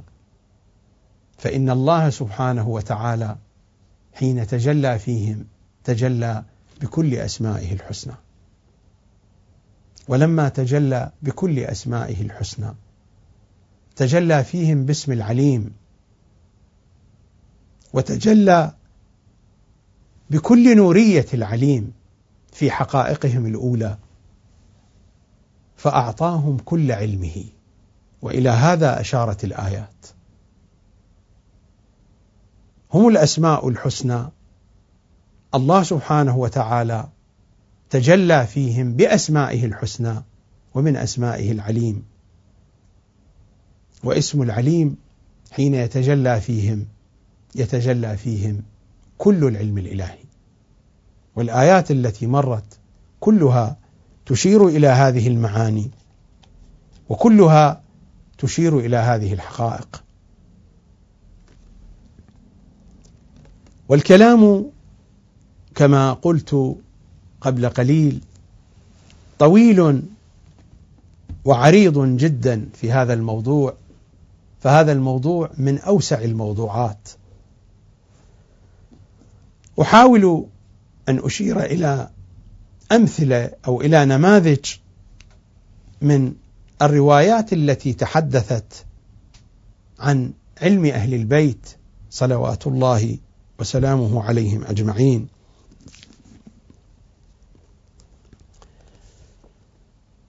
على سبيل المثال مثلا هناك باب في الكافي الشريف، وهذا هو الجزء الأول، باب عنوانه أن الأئمة عليهم السلام ولاة أمر الله وخزنة علمه. وقد شرحت هذه الروايات في برنامجنا السابق في فناء الكافي الشريف، حيث كان من جملة حلقات ذلك البرنامج أن وصلنا إلى هذا الباب، باب أن الأئمة عليهم السلام ولاة أمر الله وخزنة علمه. أقتطف رواية أو روايتين للتبرك فقط. عن عبد الرحمن بن كثير قال: سمعت أبا عبد الله عليه السلام يقول: نحن ولاة أمر الله وخزنة علم الله وعيبة وحي الله. نحن ولاة أمر الله وخزنة علم الله وعيبة وحي الله. ورواية أخرى عن علي بن جعفر عن أبي الحسن موسى عليه السلام. علي بن جعفر هو أخو الإمام الكاظم عليه السلام. عن أبي الحسن موسى عن إمامنا الكاظم قال: قال أبو عبد الله عليه السلام: إن الله عز وجل خلقنا فأحسن خلقنا وصورنا فأحسن صورنا وجعلنا خزانه في سمائه وأرضه، ولنا نطقت الشجرة وبعبادتنا عبد الله عز وجل، ولولانا ما عبد الله. لنا نطقت الشجرة، شجرة الوجود، الشجرة الزيتونة المباركة التي هي لا شرقية ولا غربية، ومنها نبع زيت هذا الوجود، ومنها أشرق النور في كل موجود. وصورنا فأحسن صورنا وجعلنا خزانه في سمائه وأرضه. الروايات كثيرة ووفيرة جدا عن أهل بيت العصمة في هذه المضامين، وأنهم خزان الله وأنهم خزائن الله.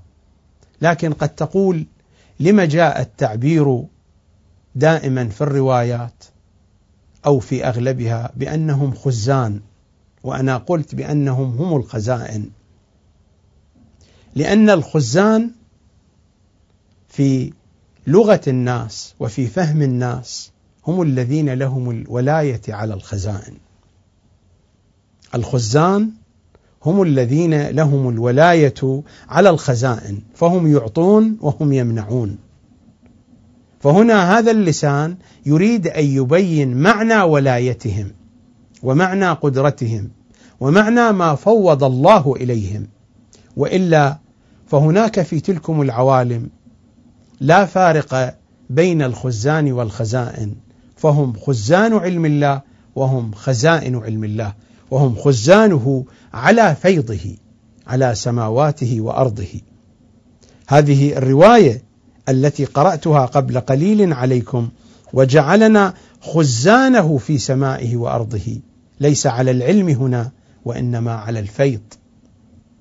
وحينما يكون على الفيض فهو على العلم في أصله، فكل شيء في الوجود مرده إلى العلم وأصله إلى العلم، وحقيقة الوجود هو العلم.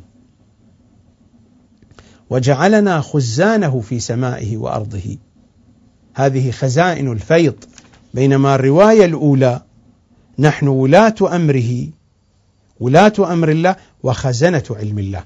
الرواية الأولى كانت تتحدث عن أنهم خزانة علم الله وخزنة علم الله، والرواية الثانية تتحدث عن أنهم خزان الفيض وأنهم خزائن فيض الله سبحانه وتعالى. قد يطالع المطالع في الأحاديث مثل هذه الروايات، ما جاء في الكافي باب ما أعطي الأئمة من اسم الله الأعظم، الروايات التي تتحدث عن أن الاسم الأعظم هو 73 حرف، وأعطي النبي والأئمة 72 حرف. هذه الروايات إنما تحدثت عن جانب وسكتت عن الجانب الآخر، والجانب الآخر تحدثت عنه روايات أخرى. لا يصح أن نأخذ قسطا أو جانبا أو جزءا من الكلام ونترك بقية الكلام.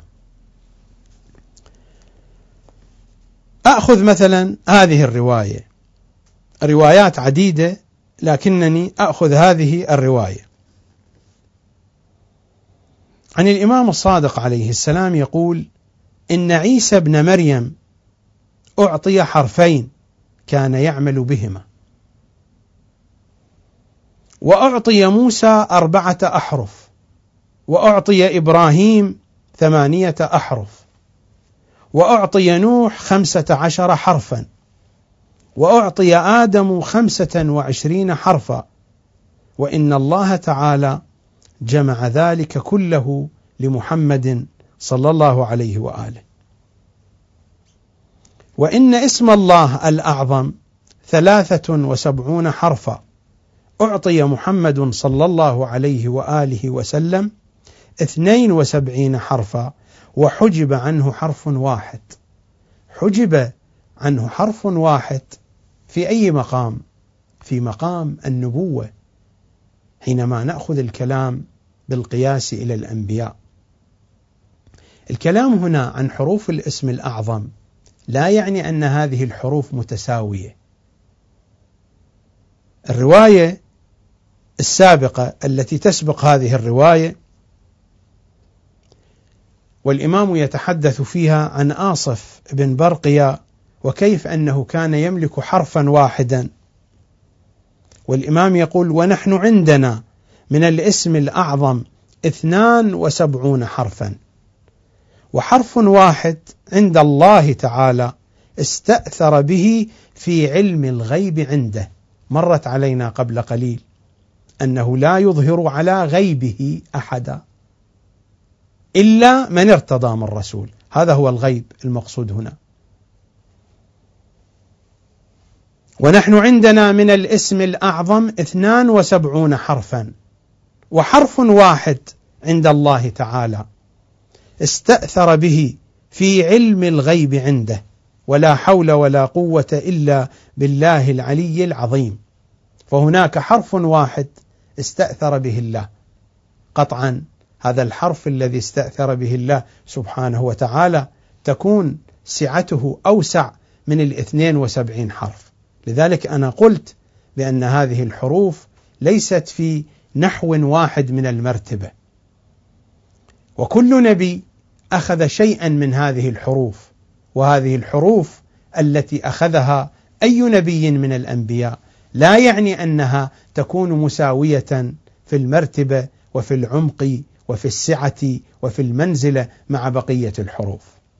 ربما يكون هناك حرف واحد هو أوسع من كل هذه الحروف، وذلك الحرف الواسع هو الحرف الذي كان في علم الله المستأثر.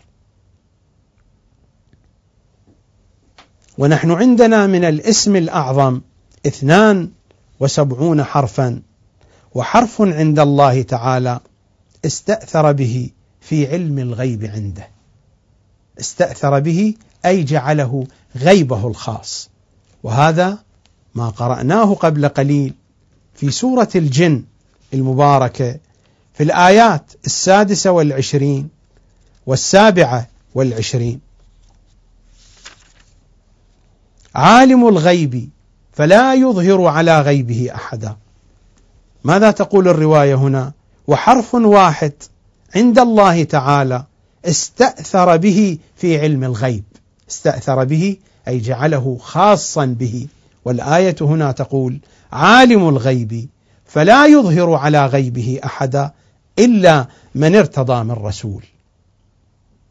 هذا الغيب المستأثر هو الغيب الذي خصه الله بمحمد وآل محمد. هذه الروايات التي تتحدث عن 72 حرفا بمقايسة الأنبياء. أما الحرف الأوسع والحرف الأعظم فهو ذلك الذي استأثر به الله، وهذا الحرف هو الذي أودعه عند محمد وآل محمد صلوات الله وسلامه عليهم أجمعين. وسيأتينا من الروايات ومن الأحاديث ما يشير إلى هذه المعاني. الله سبحانه وتعالى كان ولم يكن معه شيء، ثم تجلى في النور الأول. حين تجلى في النور الأول تجلى بكل أسمائه الحسنى، فهو أجود الأجودين. هل يعقل للإنسان المخلوق الضعيف أن يجود بنفسه؟ والجود بالنفس أقصى غاية الجود. هل يعقل لهذا الإنسان أن يجود بنفسه؟ فمن أين جاء بهذه القدرة على أن يجود بنفسه؟ العرفاء يقولون بأن أجود الجود الإلهي أنه جاد بنفسه.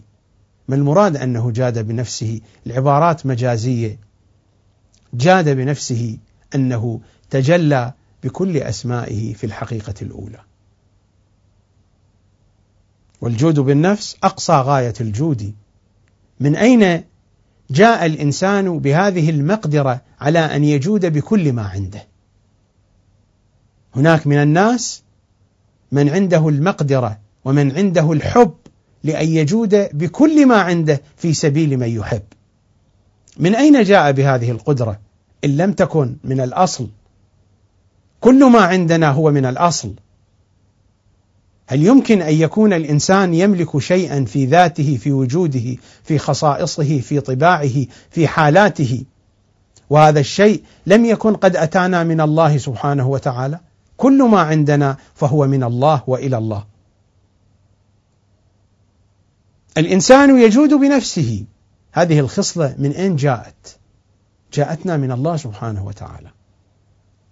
ما المراد أن الله يجود بنفسه؟ قطعا ليس المراد هذا المعنى الساذج، المعنى البسيط، المعنى المادي، وإنما يتجلى، هو أجود الأجودين، يتجلى بكل أسمائه الحسنى في الحقيقة الأولى. فإذا تجلى بكل أسمائه الحسنى في الحقيقة الأولى تجلى بكل علمه في الحقيقة الأولى، ولكن بما يناسب تلك الحقيقة. لا فرق بينك وبينها، كما في دعاء شهر رجب: إلا أنهم عبادك وخلقك. لا فرق بينك وبينها، كما قال صادق العترة قبل قليل: نحن الأسماء الحسنى، هم أسماء الله الحسنى. كيف كانوا أو انطبق هذا المعنى عليهم أنهم الأسماء الحسنى؟ لأن الله جاد عليهم أن تجلى في حقائقهم الأولى، أن تجلى عليهم وتجلى بهم وتجلى فيهم بأسمائه الحسنى وبكل أسمائه الحسنى. نحن الأسماء الحسنى، لا يوجد هنا استثناء. كل الأسماء الحسنى تجلت في الحقائق الأولى لهم صلوات الله وسلامه عليهم. الروايات كثيرة جدا، ربما أشير إلى بعض هذه الروايات. مثلا هذه الرواية التي قد تختصر لنا الحديث، أيضا في الكافي الشريف، وهذا هو الجزء الأول. عن عمر بن أذينة عن أبي عبد الله عليه السلام قال: خلق الله المشيئة بنفسها. المشيئة هنا عنوان للنور الأول. خلق الله المشيئة بنفسها، يعني خلقها متكاملة. فكيف خلقها بنفسها؟ إنما خلقها بنفسها متكاملة، لأن كل الأسماء الحسنى تجلت فيها، ثم خلق الأشياء بالمشيئة. بعد ذلك الأشياء خلقت بهذه المشيئة. المشيئة هنا ليس المراد منها الإرادة الصفة الإلهية، المراد من المشيئة هنا عنوان للنور الأول المتجلي. خلق الله المشيئة بنفسها متكاملة. كيف كانت متكاملة؟ بحيث أنها لم تحتاج إلى سبب، يا مسبب الأسباب من غير سبب. هذه العبارة تشير إلى هذه الحقيقة، أنها كانت متكاملة لا تحتاج إلى سبب، يكاد زيتها يضيء من دون سبب، يكاد زيتها يضيء ولو لم تمسسه نار. إنها تجلي القدرة الإلهية، إنها تجلي الأسماء الحسنى بكل مظاهرها. يكاد زيتها يضيء ولو لم تمسسه نار، يا مسبب الأسباب من غير سبب. خلق الله المشيئة بنفسها، لأن الأسماء الحسنى قد تجلت بكلها فيها، ثم خلق الأشياء بالمشيئة، وكل الأشياء إنما هي مظاهر لكل الأسماء الحسنى. هذه الأشياء المحيطة بنا هي مظهر القدرة الإلهية، مظاهر القدرة الإلهية هي مظاهر كل أسماء الله الحسنى. فمن أين ظهرت ومن أين جاءت؟ جاءت من المشيئة، فالمشيئة هي مجمع كل الأسماء الحسنى. واسم العليم سيدها وأولها، واسم العليم متجل في هذه المشيئة. خلق الله المشيئة بنفسها ثم خلق الأشياء بالمشيئة. ومن عنده علم الكتاب، من عنده علم الكتاب يعني أن عنده العلم المجموع. الكتاب هو المجموع، العلم الحقيقي، التجلي الأكمل، وذلك يظهر واضحا في محمد وعلي وآلهم الأطهار. والنصوص كثيرة، وهناك روايات كثيرة كنت أرغب أن أتلوها على مسامعكم، ولكن يبدو أن الوقت قد انقضى منه الشطر الكبير،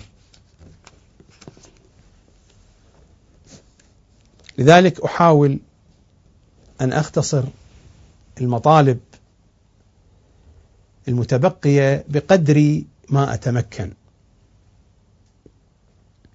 المشيئة هذه هي التي جاء ذكرها في دعاء ليلة المبعث، ليلة 27، وفي دعاء يوم المبعث، يوم 27. في دعاء ليلة المبعث: فأسألك به وباسمك الأعظم الأعظم الأعظم الأجل الأكرم. هذا التأكيد والتركيز على هذا التقديس لهذا الاسم، وباسمك الأعظم الأعظم الأعظم الأجل الأكرم. الأعظم الأعظم الأعظم، هذا الاسم هو مجمع كل الأسماء،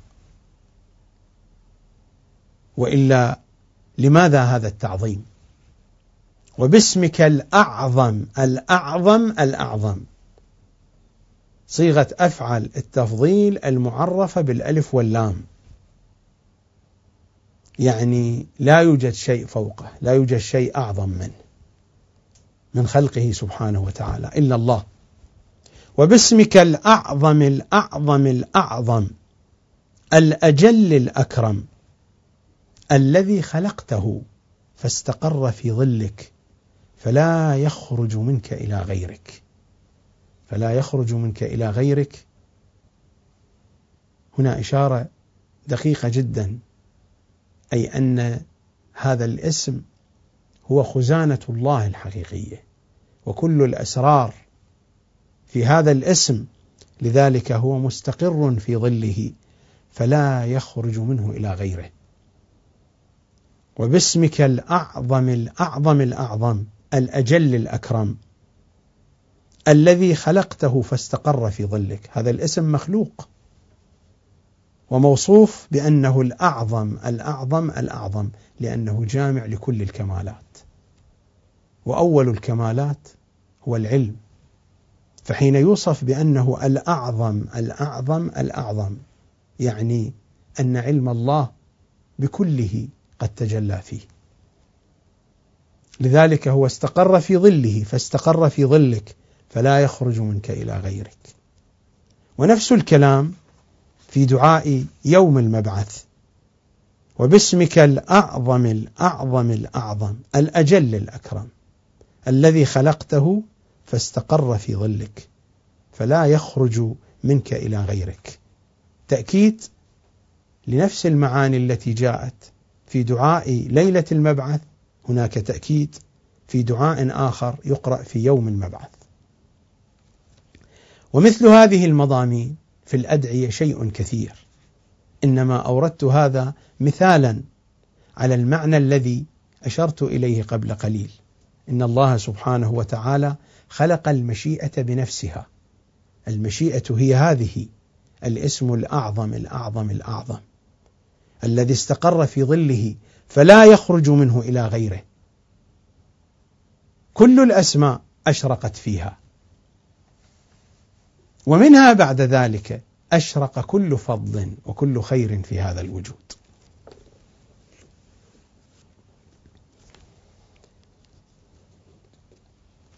أتناول نماذج من روايات وردت عن الأئمة صلوات الله وسلامه عليهم أجمعين، تكشف عن جوانب من معاني ما نحن بصدده. هذه الرواية يرويها الشيخ الصدوق في معاني الأخبار عن علي بن يقطين عن موسى بن جعفر عليه السلام قال: والله أوتينا ما أوتي سليمان، بالقياس إلى الأنبياء الكلام، وهذا في العالم الأرضي. والله أوتينا ما أوتي سليمان وما لم يؤت سليمان. لماذا هنا أخذ سليمان كمثال؟ باعتبار ما صدر من سليمان ومن وصيه من العجائب. والله أوتينا ما أوتي سليمان، والناس دائما مشدودة إلى الأمور الحسية. والله أوتينا ما أوتي سليمان وما لم يؤت سليمان، فسليمان ما أوتي إلا الشيء القليل بالقياس إلى محمد وآل محمد. والله أوتينا ما أوتي سليمان وما لم يؤت سليمان وما لم يؤت أحد من العالمين. إشارة إلى الحرف المستأثر، لأن هذا لم يؤتاه أحد من العالمين.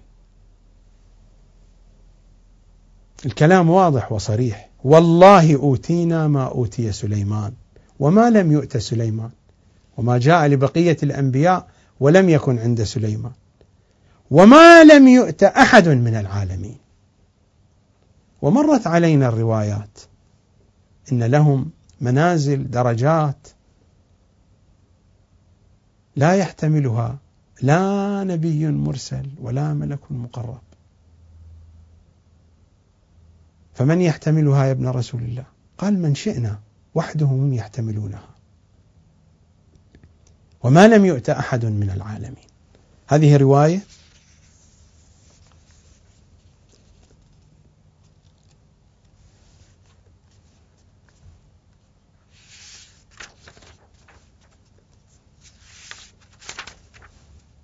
رواية أخرى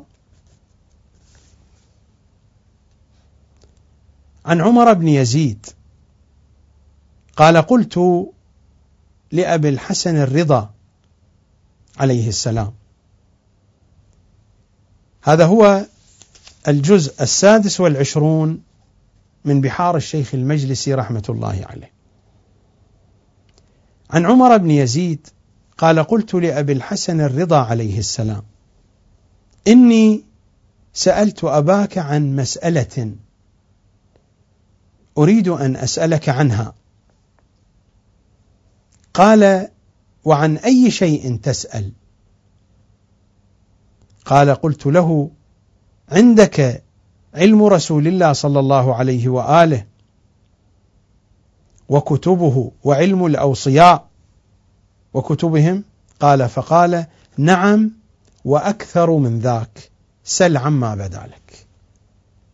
مراد الإمام وأكثر من ذاك لا يعني أن علمه أكثر من علم رسول الله، لكن لأن السائل حصر علم رسول الله فقط بمستوى علم الأنبياء.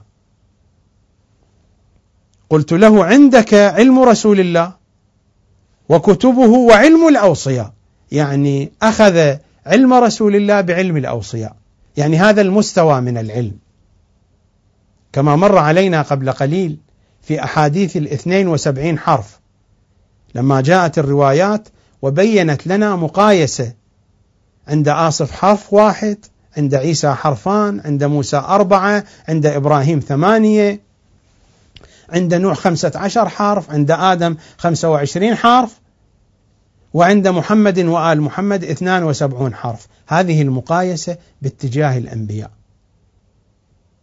أما الحرف المستأثر فذلك شيء آخر. السائل يسأل بهذا المستوى: عندك علم رسول الله صلى الله عليه وآله وكتبه وعلم الأوصياء وكتبهم؟ قال: فقال: نعم وأكثر من ذلك. أكثر من ذلك يشير إلى الحرف المستأثر الذي هو عند رسول الله وعندهم. نعم وأكثر من ذلك، أكثر مما أنت تتصور، سل عما بدا لك. الروايات عديدة وكثيرة في هذا المضمار،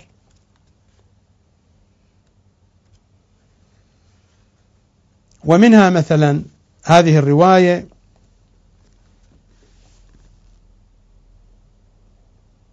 عن ابن أبي عمير عن ابن أذينة عن أبي عبد الله عليه السلام.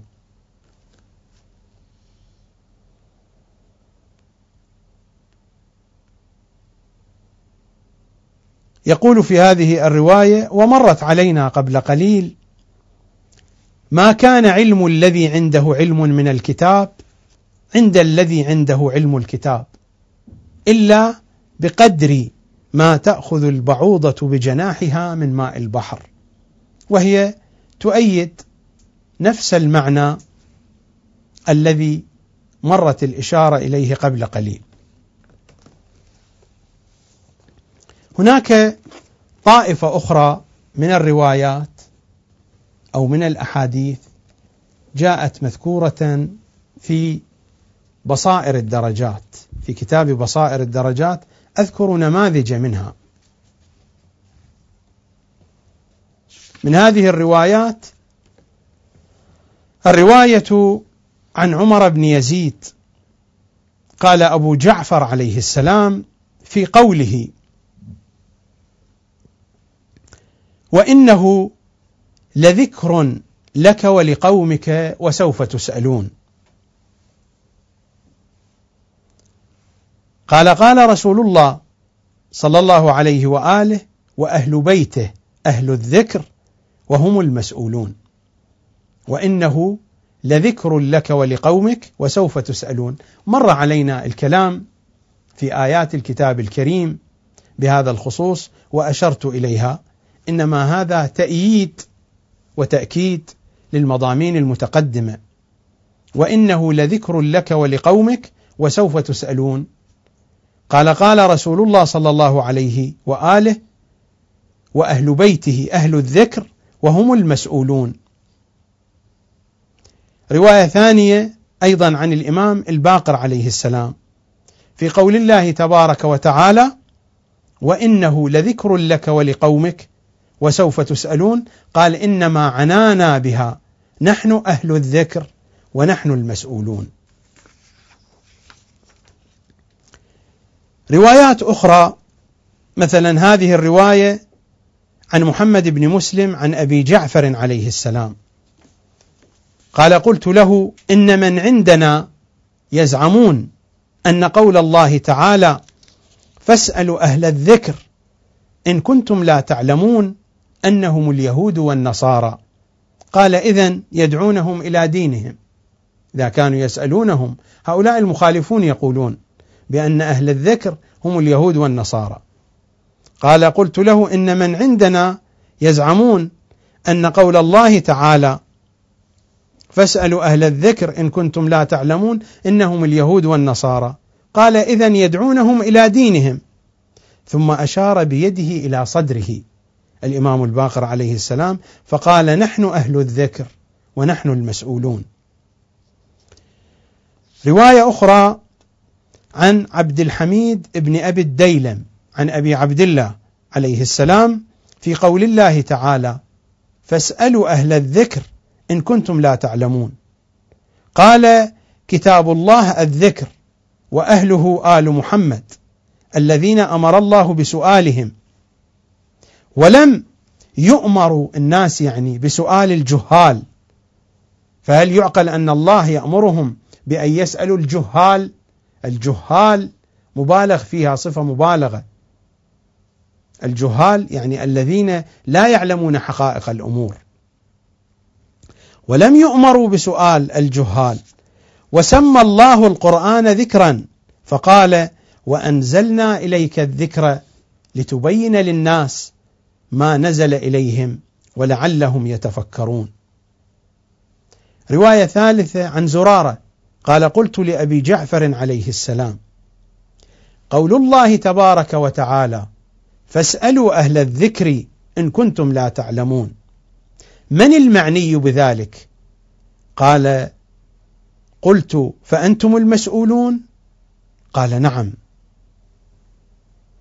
زرارة يسأل الإمام الباقر في قول الله تبارك وتعالى: فاسألوا أهل الذكر إن كنتم لا تعلمون، من المعني بذلك؟ قال: قلت: فأنتم المسؤولون؟ قال: نعم. قلت: ونحن السائلون يعني الشيعة؟ قال: نعم. قال: قلت: فعلينا أن نسألكم؟ قال: نعم. قلت: وعليكم أن تجيبونا؟ قال: لا، ذاك إلينا، إن شئنا فعلنا وإن شئنا لم نفعل. ثم قال: هذا عطاؤنا فامنن أو أمسك بغير حساب. الرواية فيها إشارة إلى الولاية المطلقة لأهل البيت في كل شأن من شؤوناتهم، في الشأن الشرعي، في الشأن الديني، في الشأن العلمي، في الشأن التكويني، وهذا شأن من شؤوناتهم.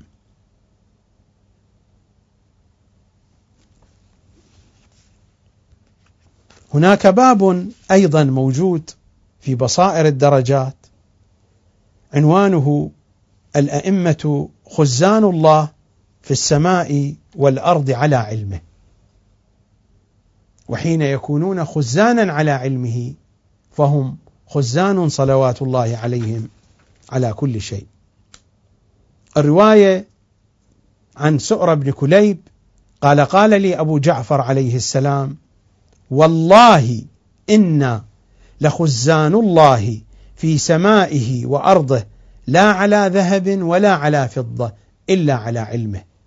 الذهب والفضة من شؤونات الدنيا، أما هم خزان الله على علمه، وعلم الله هو النافذ على كل شيء، والنافذ في كل الأرض وفي كل ذهبها وفضتها. هم خزانه على علمه، هم له الولاية المطلقة. لما كانوا خزانا على علمه كانت لهم الولاية. الولاية إنما هي فرع العلم. رواية أخرى عن جابر الجعفي قال: قال أبو جعفر عليه السلام: والله إنا لخزان الله في السماء وخزانه في الأرض. الحديث هنا عن أنهم خزانه في الفيض وعلى الفيض. الرواية السابقة تتحدث أنهم خزان علمه، وهنا هم خزان فيضه. عن جابر الجعفي قال: قال أبو جعفر عليه السلام: والله إنا لخزان الله في السماء وخزانه في الأرض. رواية أخرى عن سدير عن أبي جعفر عليه السلام قال: سمعته يقول: نحن خزان الله في الدنيا والآخرة، وشيعتنا خزاننا. شيعتنا هم موضع علمنا، ومر علينا إن أمرنا صعب مستصعب لا يحتمله لا نبي مرسل ولا ملك مقرب ولا عبد امتحن الله قلبه للإيمان ولا مدينة حصينة ولا أي شيء، فمن يحتمله؟ قال: من شئنا. هناك مجموعة هم يشاءون لهم أن يكونوا في هذه المنزلة فيكونون خزانا لهم. قال: سمعته يقول: نحن خزان الله في الدنيا والآخرة، وشيعتنا خزاننا، ولولانا ما عرف الله.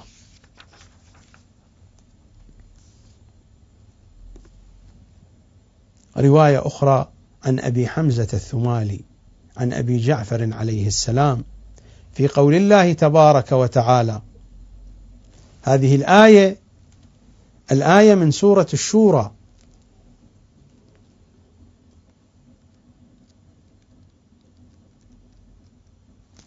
هي الآية 53 من سورة الشورى، وهي آخر آية: صراط الله الذي.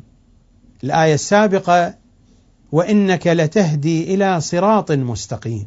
وأنا قلت قبل قليل: حيثما جاء ذكر الصراط المستقيم جاء ذكر علي عليه السلام.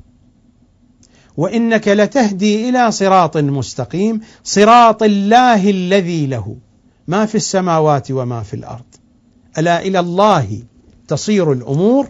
الإمام يتحدث عن هذه الآية في قول الله تبارك وتعالى: صراط الله الذي له ما في السماوات وما في الأرض. الإمام يقول: يعني عليا، أنه جعل عليا خازنه على ما في السماوات وما في الأرض من شيء وائتمنه عليه، جعله خازنه على ما في السماوات وما في الأرض من شيء وائتمنه عليه، ألا إلى الله تصير الأمور. هذه مجرد نماذج من روايات كثيرة جدا جدا وردت عن الأئمة في بيان هذه الحقائق. هذه الرواية عن ضريس عن أبي جعفر عليه السلام قال: إن لله علمين: علما مبذولا وهو العلم الذي أعطاه للأنبياء وللملائكة وللرسل. إن لله علمين: علما مبذولا وعلما مكفوفا. فأما المبذول فإنه ليس من شيء تعلمه الملائكة والرسل إلا نحن نعلمه. هذا المبذول، وهو الذي بذل للأنبياء وللرسل وللملائكة. إن لله علمين: علما مبذولا وعلما مكفوفا. فأما المبذول فإنه ليس من شيء تعلمه الملائكة والرسل إلا نحن نعلمه.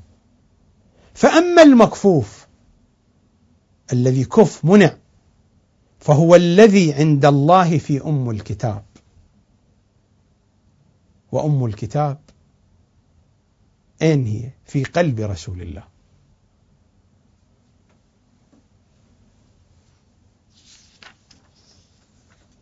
وأم الكتاب حقيقة علي صلوات الله وسلامه عليه، وإنه في أم الكتاب لدينا لعلي عظيم. هذه الرواية صريحة وواضحة وجميلة جدا. الرواية عن الإمام الصادق عليه السلام: إن لله علمين: علم تعلمه ملائكته ورسله، وعلم لا يعلم غيره. إن لله علمين: علم تعلمه ملائكته ورسله، هذا العلم الأول، وهو الذي مرت الإشارة إليه في الرواية السابقة، العلم المبذول. وعلم لا يعلمه غيره، لا يعلم غيره، يعني لا يعلم غير الله بهذا العلم. فما كان مما يعلمه ملائكته ورسله فنحن نعلمه، وما خرج من العلم الذي لا يعلم غيره فإلينا يخرج. وهي واضحة جدا في أن الحرف المستأثر إنما يخرج إليهم. أقرأ الرواية مرة ثانية: إن لله علمين: علم تعلمه ملائكته ورسله، وعلم لا يعلم غيره به. فما كان مما يعلمه ملائكته ورسله فنحن نعلمه، وما خرج من العلم الذي لا يعلم غيره فإلينا يخرج. وقد تجلى عليهم بكل أسمائه الحسنى فإليهم خرج. إلى هذا المضمون هناك كلمة جميلة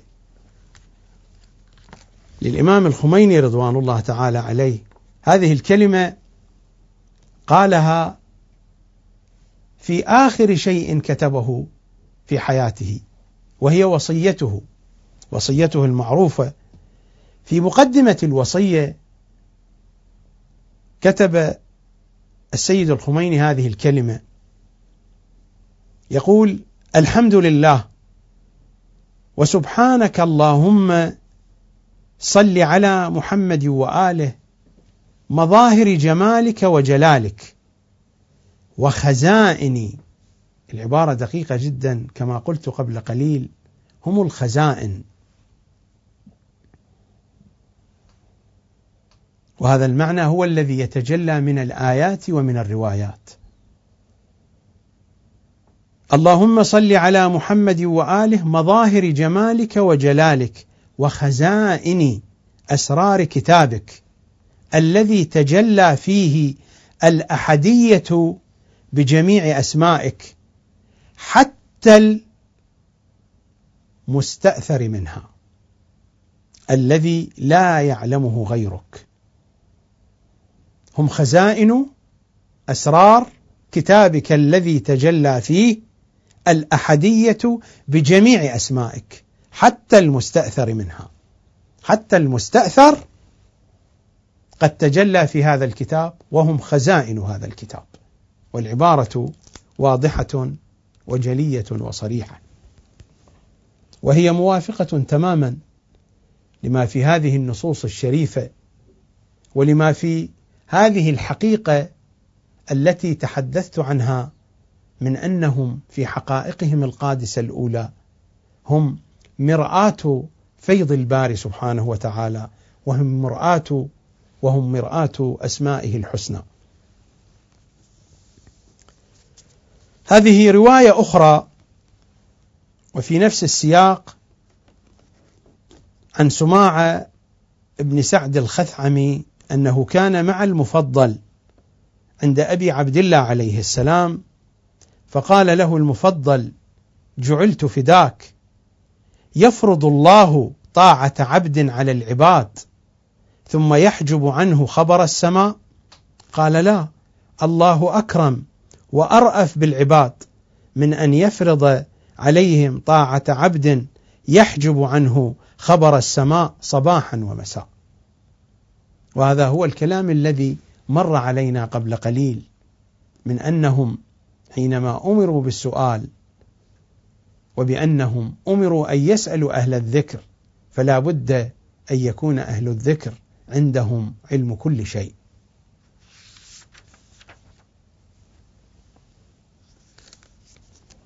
هذه الرواية عن الإمام الصادق عليه السلام، يقول: والله إني لأعلم ما في السماوات وما في الأرض وما في الجنة وما في النار وما كان وما يكون. هذا الحديث هنا عن علم إحاطي، ليس الحديث هنا عن صور المعلومات، الكلام هنا عن إحاطة، عن رؤية إحاطية. والله إني لأعلم ما في السماوات وما في الأرض وما في الجنة وما في النار وما كان وما يكون إلى أن تقوم الساعة. ثم قال: أعلمه من كتاب أنظر إليه هكذا. ثم بسط كفيه ثم قال: إن الله يقول: إنا أنزلنا إليك الكتاب فيه تبيان كل شيء. وقطعا ليس المراد الحديث عن الألفاظ القرآنية بما هي ألفاظ، وإنما الكلام عن الحقائق التي هي خلف هذه الألفاظ، لأن هذه الألفاظ القرآنية إنما هي مفاتيح، وعنده مفاتح الغيب. مفاتح الغيب أين أودعها؟ أودع هذه المفاتح في خزانة الأسرار، وخزانة الأسرار هم محمد وآل محمد صلوات الله وسلامه عليهم أجمعين. أقرب الأمر بمثال: الإنسان يمتلك قدرة الخيال. الله سبحانه وتعالى أعطانا قدرة الخيال، هذه القدرة التي نستطيع أن نستفيد منها بنحو أوسع مما موجود في قدرات الإدراك الأخرى. الله سبحانه وتعالى أعطانا هذه المساحة، وأعطانا أيضا عليها ولاية تكوينية، لكن أعطانا هذه الولاية التكوينية وفقا لساحة الخيال بقدر حكمتنا، لأن الله سبحانه وتعالى لم يعطنا علما يتفرع عليه الولاية التكوينية، والولاية التكوينية لا بد أن تكون محكومة بالحكمة. فبما أن حكمتنا محدودة فأعطانا ولاية تكوينية لا نسبب فيها ضررا لا على أنفسنا ولا على أحد.